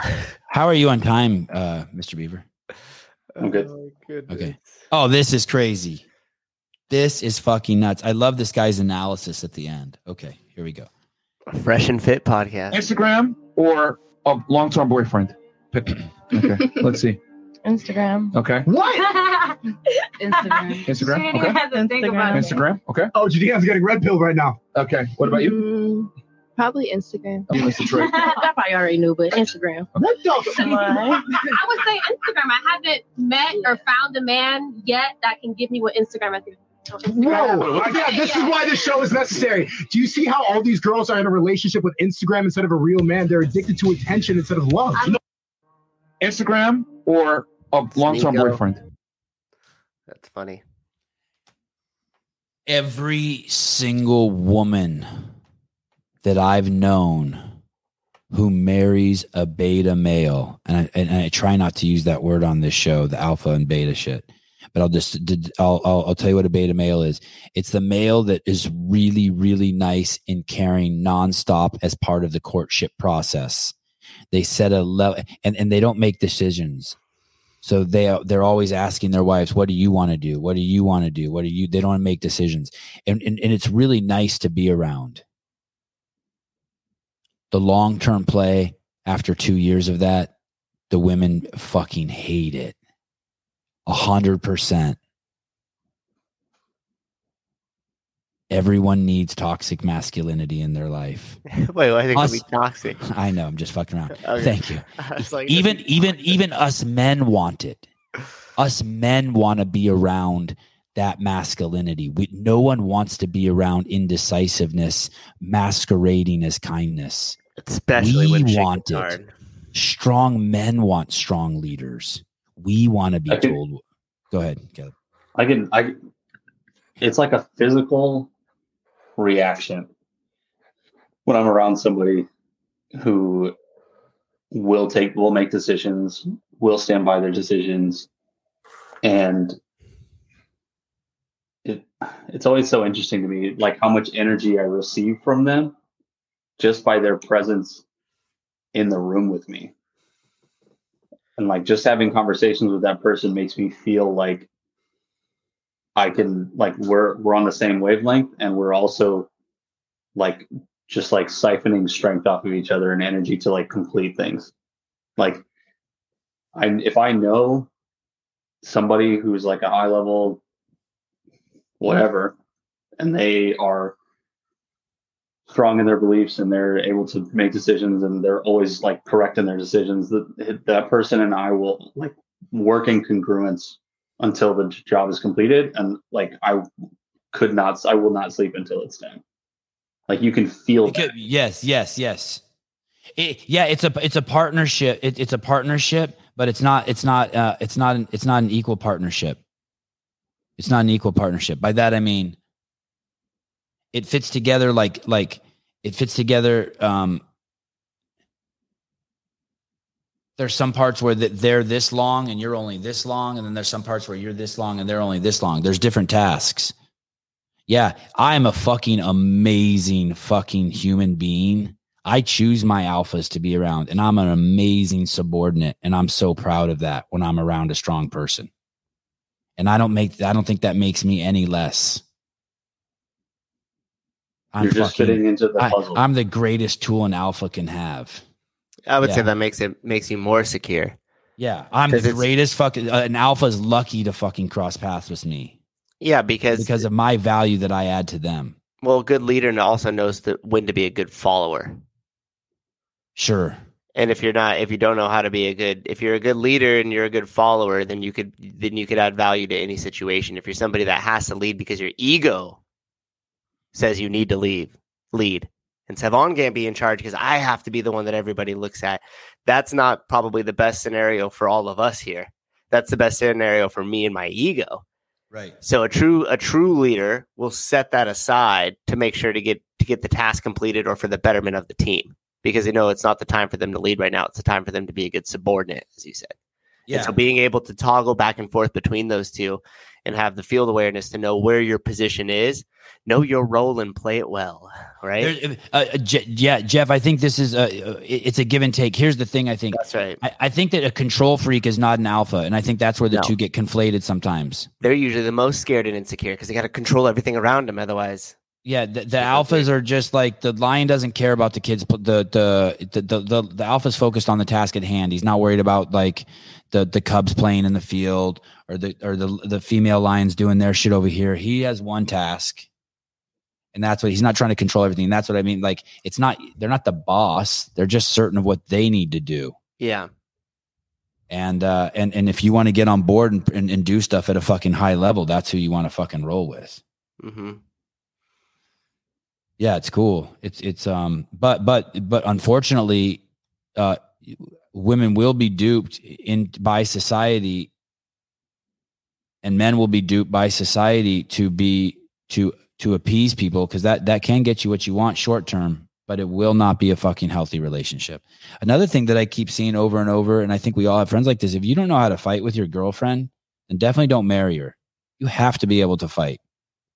You have to be able to fight, and there has to be, if you can't fight with your mate, then there's going to be shit that you're not going to be able to get through. What do you mean you have to be able to fight? Like you have to be able to communicate your way through issues?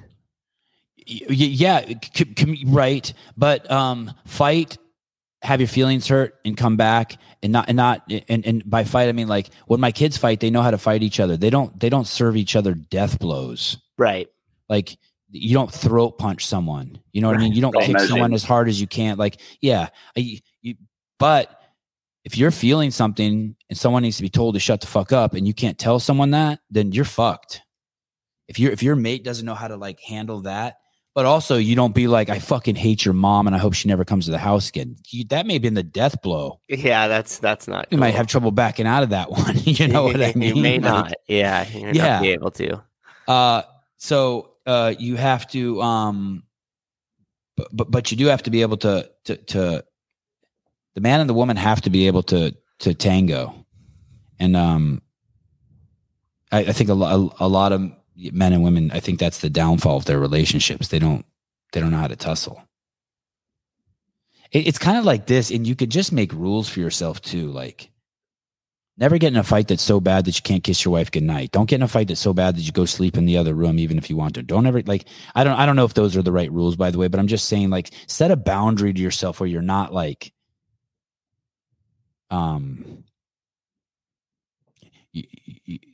at that point, like when you're sleeping on the floor, it's like then it's become your ego. You're like, fuck you, I ain't sleeping by. It's like, My wife and I will be married 28 years this year, and it's because we recognize each other's strengths and weaknesses, and we share jobs accordingly in our life. Yeah.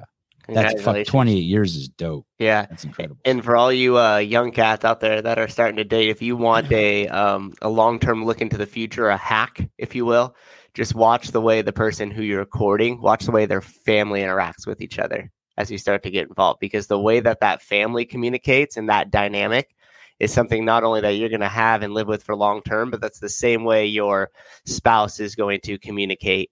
And it's the same dynamic that eventually she will bring out as well. Give me an example. You mean like if the mom and I got a great example. So like I have my mom's close friend. She's actually been good. They've been good friends since middle school, right? What are you laughing at, Caleb? Do you know the story, or do you think no, I know the in-laws, man. Like, and Susan's getting a good taste of this, I'm sure.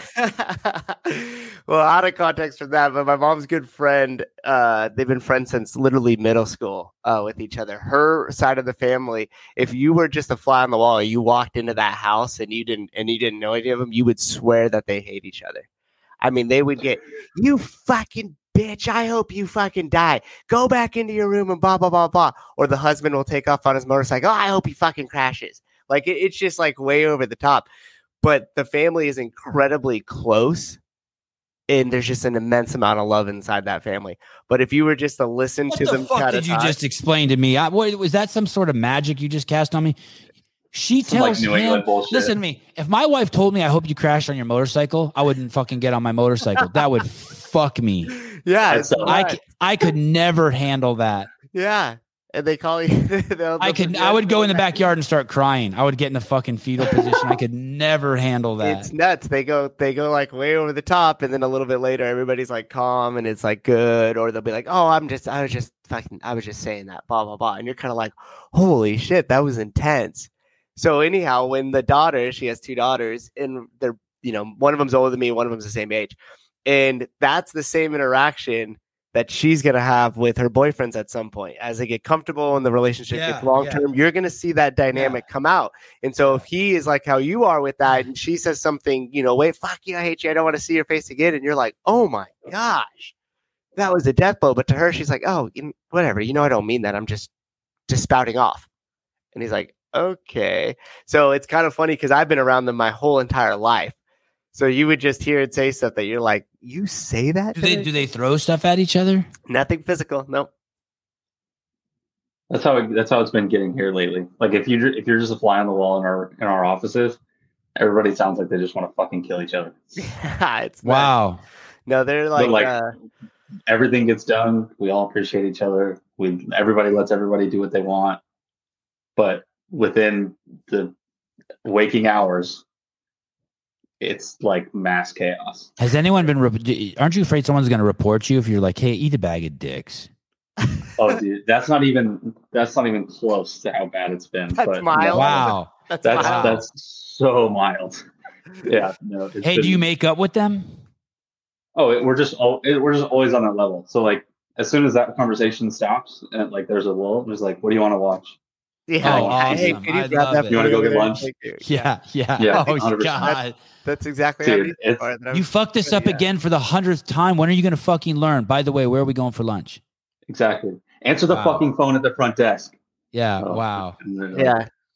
And then you also they get this weird tribalism, right? So like they'll yell at each other and go like that. And then if Savon were to come into the room and be like, yeah, your sister is a bitch, everybody, like a record would scratch and everybody. I'm sorry, what? Like, yeah. Yes, dude. What did you just say about her? And it would be like, oh, now it's gone too serious. But yeah, it's kind of funny. So anyhow, it's like I can shit on you, but if anybody else comes in here and shits on you, we're gonna have a problem. Yeah. None of those women in that video that we just saw. God, I don't know how I want to word this.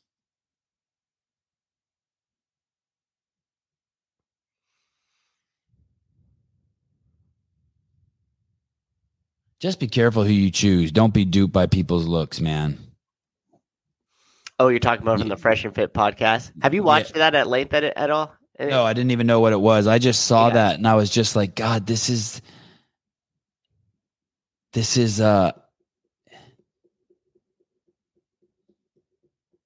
it's so easy to pick a mate if you just drop shit. Like so many people know what they want. Just know what you don't want. I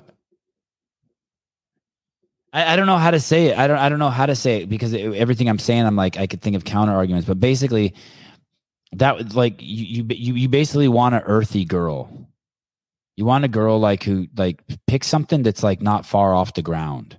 Like find a girl in Oklahoma who grew up on a fucking farm. Like, and then work with her from there, build her from there. Like the higher you grab something, the more fucked up it's going to be. You want something that's just dirt, and then you could fucking turn it into you guys can grow into diamonds together. Don't think that. Yeah, exactly. Exactly. Someone gets it.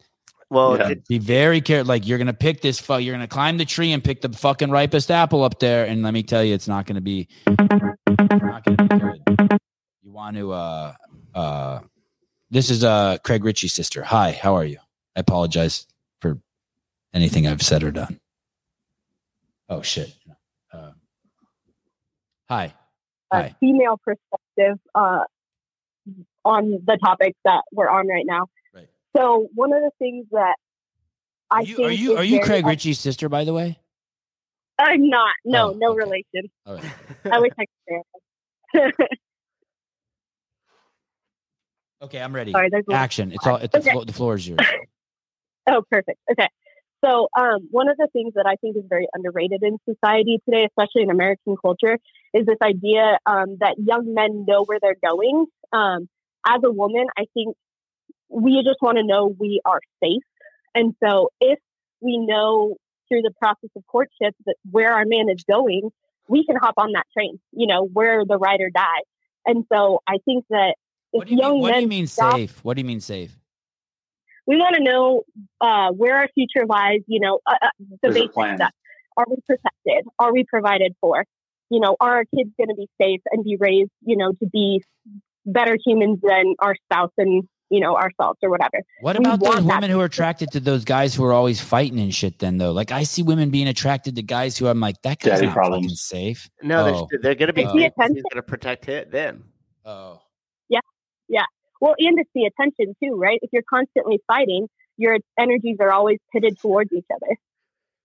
Right. And I think Caleb also said that too. If you have a dad who is like, your radar might be fucked up of what's not you personally, but your radar might be fucked up based on what you think safe is, based on who your dad is. And it really is a man with a woman who believes in him is a fucking powerful man. Holy shit. Yes. And that's what women want. Women want to be able to be behind their men. Right. Good women do, Women who are just out for attention will fight against you, and it'll be all the funny memes and shit about, how your wife is annoying. But like, good women want to be with men that they can, respect and that they know make them safe. And so I think, rather than running around being afraid that you haven't dated a bunch of people, how about you focus on yourself, and there are good women out there who are doing the same thing and just want to be able to look over and know that they can come alongside somebody going in the same direction. Let me ask you this. Say that again, Caleb? So that's how I got my wife. I told her I had a plan. Yeah, Caleb. Here we are.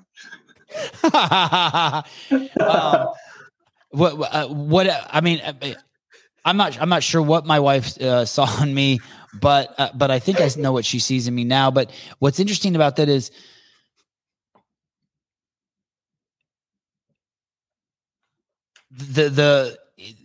there's things that like if someone were to say to me, going back to the motorcycle thing, if someone were to say to me, "Hey, I hope you die on your motorcycle today," it wouldn't affect me at all. But if my wife said it, it would hugely affect me, because I almost feel personal accountability for everything she thinks and does too, which brings me to this next thought. There's this other thing that I think that in a good relationship you have to do as a man is there's always this huge precedence of men needing to be good listeners and all this stuff for their wives. But there's also a huge piece where you have to learn, even at the cost of hurting your wife a little bit, to ignore the stuff she says that she shouldn't be feeding, like thoughts she might have, and you shouldn't feed them. I'm not saying you be a dick to her and be like, "Hey, that's a stupid thought, get rid of it." But there is a massive nurturing piece in women where you don't want to nurture every one of their fears. Right. And women are thinking about everything. Yeah. Women have that. Yeah. And all at once. Whereas guys are able to kind of focus on A, B, C in their own time. Women are thinking about everything, which is why I think that they get a rap for not being able to make a decision. It's just that we are constantly overloaded with all the possibilities, and we just want to make the right one. And so guys have the unique ability to look into a situation and be like, nope, yes, and go with that. And I think that's your alpha right there. If you want to start building alphas, learn how to make a decision, not a stupid one, obviously. You want to be able to, look at a set of facts and circumstances and be able to, make a wise decision from there. But like, that's what women are looking for. Whenever we go on a trip, I always set the time we leave. Always. Yeah. I'm going to get up at 6, baby. You don't have to get up till 7. I'll have the car loaded and then we'll get going. And then when I jump in the fucking car, my wife says, "Did you pack their shoes?" And I'm like, "Oh fuck, sorry. Hold on." And I run out and fucking get their shoes. And it's like, they're both very important roles. Right. But I take, and you're not being I'm not being bossy. I'm taking that off her plate. Exactly. I'm taking that off her plate. So she doesn't have to, okay, fine. And then she can think of the details, like the shoes, right? Yeah, she doesn't have to think of, what time are we leaving? What time do I need to have the boys up and bathed or whatever? I'm worried about gas in the car. And she's like, "Did you bring them food?" I'm like, "What for?" It's like, yeah, exactly. Exactly. Like, so it's very helpful. Yeah. She's like, "It's a 7-hour ride." I'm like, "Yeah, when we get there." She's like, "No." We went on a trip and we forgot to bring. I'm fasted. I'm good. Look at Jeremy, 8 World caller. Are you single? Jesus, pervert. Oh my goodness. Yeah, it's a shame that it has to become contentious too, or like be tossed into like the sexist category, or right. We all have such fantastic roles that are inherent in us that we can embrace and make us so powerful. Yeah. Like I don't want the role of, my potential husband. I don't want that role. And I don't want him to want my role. I want both of us to be able to, do what we do, and do what we were naturally kind of hardwired to do. That way, I think that makes a strong family. That makes a stronger world. And unfortunately, we're all so busy, worried about other people's jobs that we aren't even good at ours. We aren't even good at what we're supposed to be good at, and I think that's a tragedy. And I think that's why what makes the dating world so damn hard is nobody's just willing to say, yep, this is my job and I'm embracing it. Yeah. Well, thank you for calling. Yeah, guys, love the show. Keep up the great work. Thank you. Yeah, thank you. Hey. Hello? Hello? Are you Jewish? I'm not Jewish. Nope. Are you black? Nope. Are you lesbian? Nope. All right, fine. Any other questions? I don't know. I just like it when I get some minority cred. Well, I mean, I can't say that. You're what? Say it again. You're what? You're a midget? I said I am a female, so if you count fine. that as a okay. I'll take it. Perfect. Take what I can get. All right. Thanks, guys. So, Jay Hartle, your first issue is having them wear shoes. Yeah, the thing is yeah, I agree with you. They're so sick right now that when we go out, I've been putting shoes and socks on them because I don't want them losing body heat through the bottom of their feet. So but I appreciate. I've been putting hats on them. They're fucking bummed. Hats and shoes and socks and. Well, excuse me. Okay. This one kind of looks interesting. 285 bleeding performances. I don't know what that is. This is a guy talking about women's menstrual cycles. Okay, here we go. This person asks a really good question about whether or not it's possible to be a CrossFit Games athlete or train like one and still have an active menstrual cycle. Having worked with over 40 CrossFit Games female athletes, I can tell you that the answer is a definitive yes. In fact, I would argue that if your goal is to become as fit as possible, one of the things you should focus on the most is making sure that you do maintain that female menstrual cycle. Here's why. The lack of a menstrual cycle in a female athlete is thought to be due to something called low energy availability, which is essentially a measurement of the amount of energy you're putting out through exercise compared to the amount of energy you're bringing in through your diet. Without enough energy coming in, the body is forced to prioritize where it spends the calories that you do give it. Things like a functioning brain and a pumping heart are really non-negotiable. But your female menstrual cycle, that's totally dispensable. At first, you might be thinking, who needs that thing anyways? I'm not trying to have kids right now. But there are a couple of major reasons that you really should care. The first reason is that when your menstrual cycle disappears, there are a couple of other functions that you probably do care about that disappear with it. Things like muscle repair and bone remodeling are greatly reduced, leading to less gains in the gym and a greater chance of injury. The other major reason is that estrogen plummets in the absence of a menstrual cycle. And while estrogen is, of course, known to do a number of sex-related functions, it actually has a pretty substantial role as an anabolic hormone, meaning that it helps you grow lean muscle mass as well. So yeah, eat to support your hormones. You'll be happier and healthier for it, but you'll also be a fitter version of yourself as well. This person asks,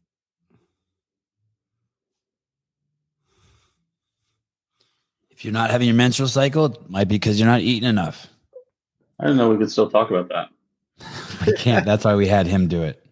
Oh, right. We're so scared. I'm so scared. Oh my goodness. Where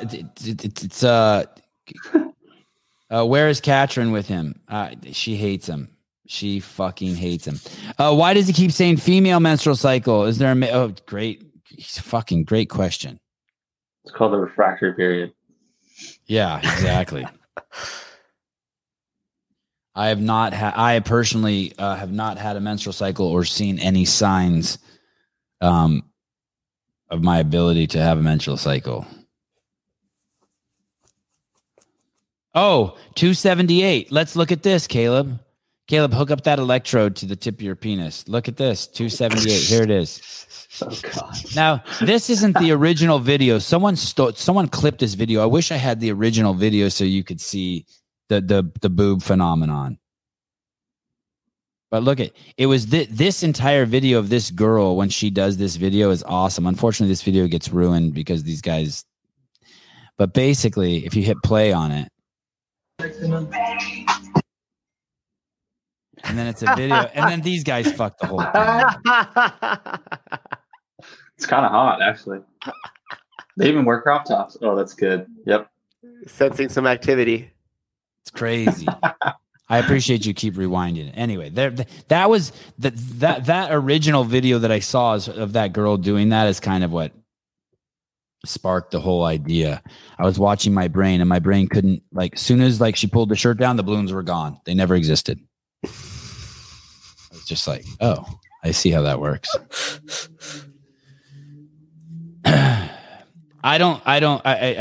Do you guys think that I don't think anyone even cares in the big picture? People are so addicted to I don't know if addicted is the right word. Social media is such a big part of their life that they don't even care that Twitter was hiding the files. Like no one even really cares.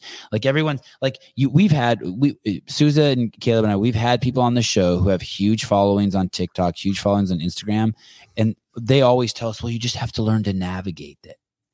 And that's their way of saying, hey, they don't say what they want to say. They're owned by those people. Right. Mm-hmm. And we've had people who used to come on the show who won't come on the show anymore because they're scared that's going to cause them to lose their TikTok following. Hey, you're gonna lose that TikTok if you're attached to your TikTok following. I'm gonna let you know right now. Get it in while you can, because I bet you within the next year and a half, especially in the 2024 election, banning TikTok from our country is going to be a main topic. Guaranteed. Oh yeah, you think it's coming? Yeah. Oh yeah. Fuck yeah, it's coming. We won't go down that rabbit hole. It's coming. Hey, let's talk about that on one show. Because I've been kind of watching some of that too. You and I haven't talked about that yet, but yeah, it's coming, huh? Yeah, it's some scary shit. It's some scary shit. Hold on, I've been holding on to my 5.6 mil on TikTok. I'm actually my dances have just taken off, and I'm just enjoying it while I can until the app disappears. I guess those were the bouncing boobs. What number was that? 278. Oh, 282. Here's another phenomenon. Watching girls eating hot dogs. This girl was a guest on the show. She was a great guest. But look at this video, 282, just to visit her again. I forget her name. Do you guys remember her name? Leah? Yeah, Leah. Yeah, she was cool. This is the one I'm thinking of. I've probably watched this numerous times. Guy, where does hot dog go? Oh, he threw it in reverse.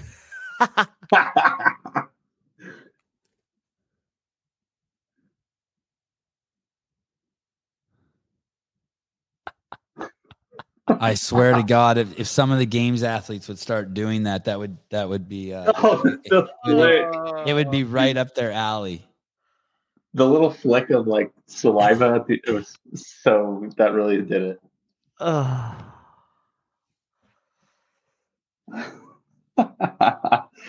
Go to her home. Go to her page, her page. She's like a world record holder. She was on 27 Guinness Book of World Records. And there's some shots in there too of I don't really like the candy eating stuff. I think it's just ice cream. Is it? Yeah, it's like a popsicle. God, the eating world is so fucking crazy. Yeah. Ooh, guys like that. Yeah, Allison, it's guys, things that are shaped like a penis, when a girl puts them into her mouth all the way, it does. I cannot She said lie. When she was on our show, she said that those aren't even her most watched videos. No, she said they are, I think. Yeah, and her whole deal was does she keep making them or not? Yeah. That was the struggle of her following. And clearly she's leaned into it since we've had her on the show. Yeah, she's fully leaned in. I don't know if liked it is the right word. Maybe you should use love it. But yeah, the idea of eating, but look at her body. Click on her body. Look how crazy her body is. So if you guys haven't seen that podcast, it's crazy what she has to do to keep that body and eat the shit she eats. Maybe we should have her on again. I really enjoyed her. Yeah, she was cool. She was really cool. It'd be cool just to know where she's at, like advancement as far as like how she creates her content and stuff now. Because remember when we talked to her before and she was like, oh, I get a call from this restaurant and they want to do a sponsorship deal and I come out and eat their main thing. And we're like, okay. And you're like, so what do you got? You got you and a couple people and you come and she's like, no, it's just me. And you were like, wait, you show up and you set up all the lighting and you set up all the cameras and then you film it and go back home and edit it. She's like, yeah. You remember when we had that conversation? And I remember when I asked her if she was Jewish. Oh, yeah, she had a boyfriend that helped her, but she kicked him to the curb. Yeah, that's right. And when I mentioned she was Jewish, it made her uncomfortable. And then I leaned into it with her and she embraced it a little bit. Do you remember all that? Yeah, that's good. Yeah. That was a good show. So I wonder where she's at now. Just like follow up. No, but she wants some Armenian in her. That's for sure. I kind of fucked that joke up. No, you had it. Yeah, that was the that was the spirit of it. Do you have any Armenian in you? No. Do you want some? Yeah, do you want a little? Fuck, that's bad. That's like sophomore year high school.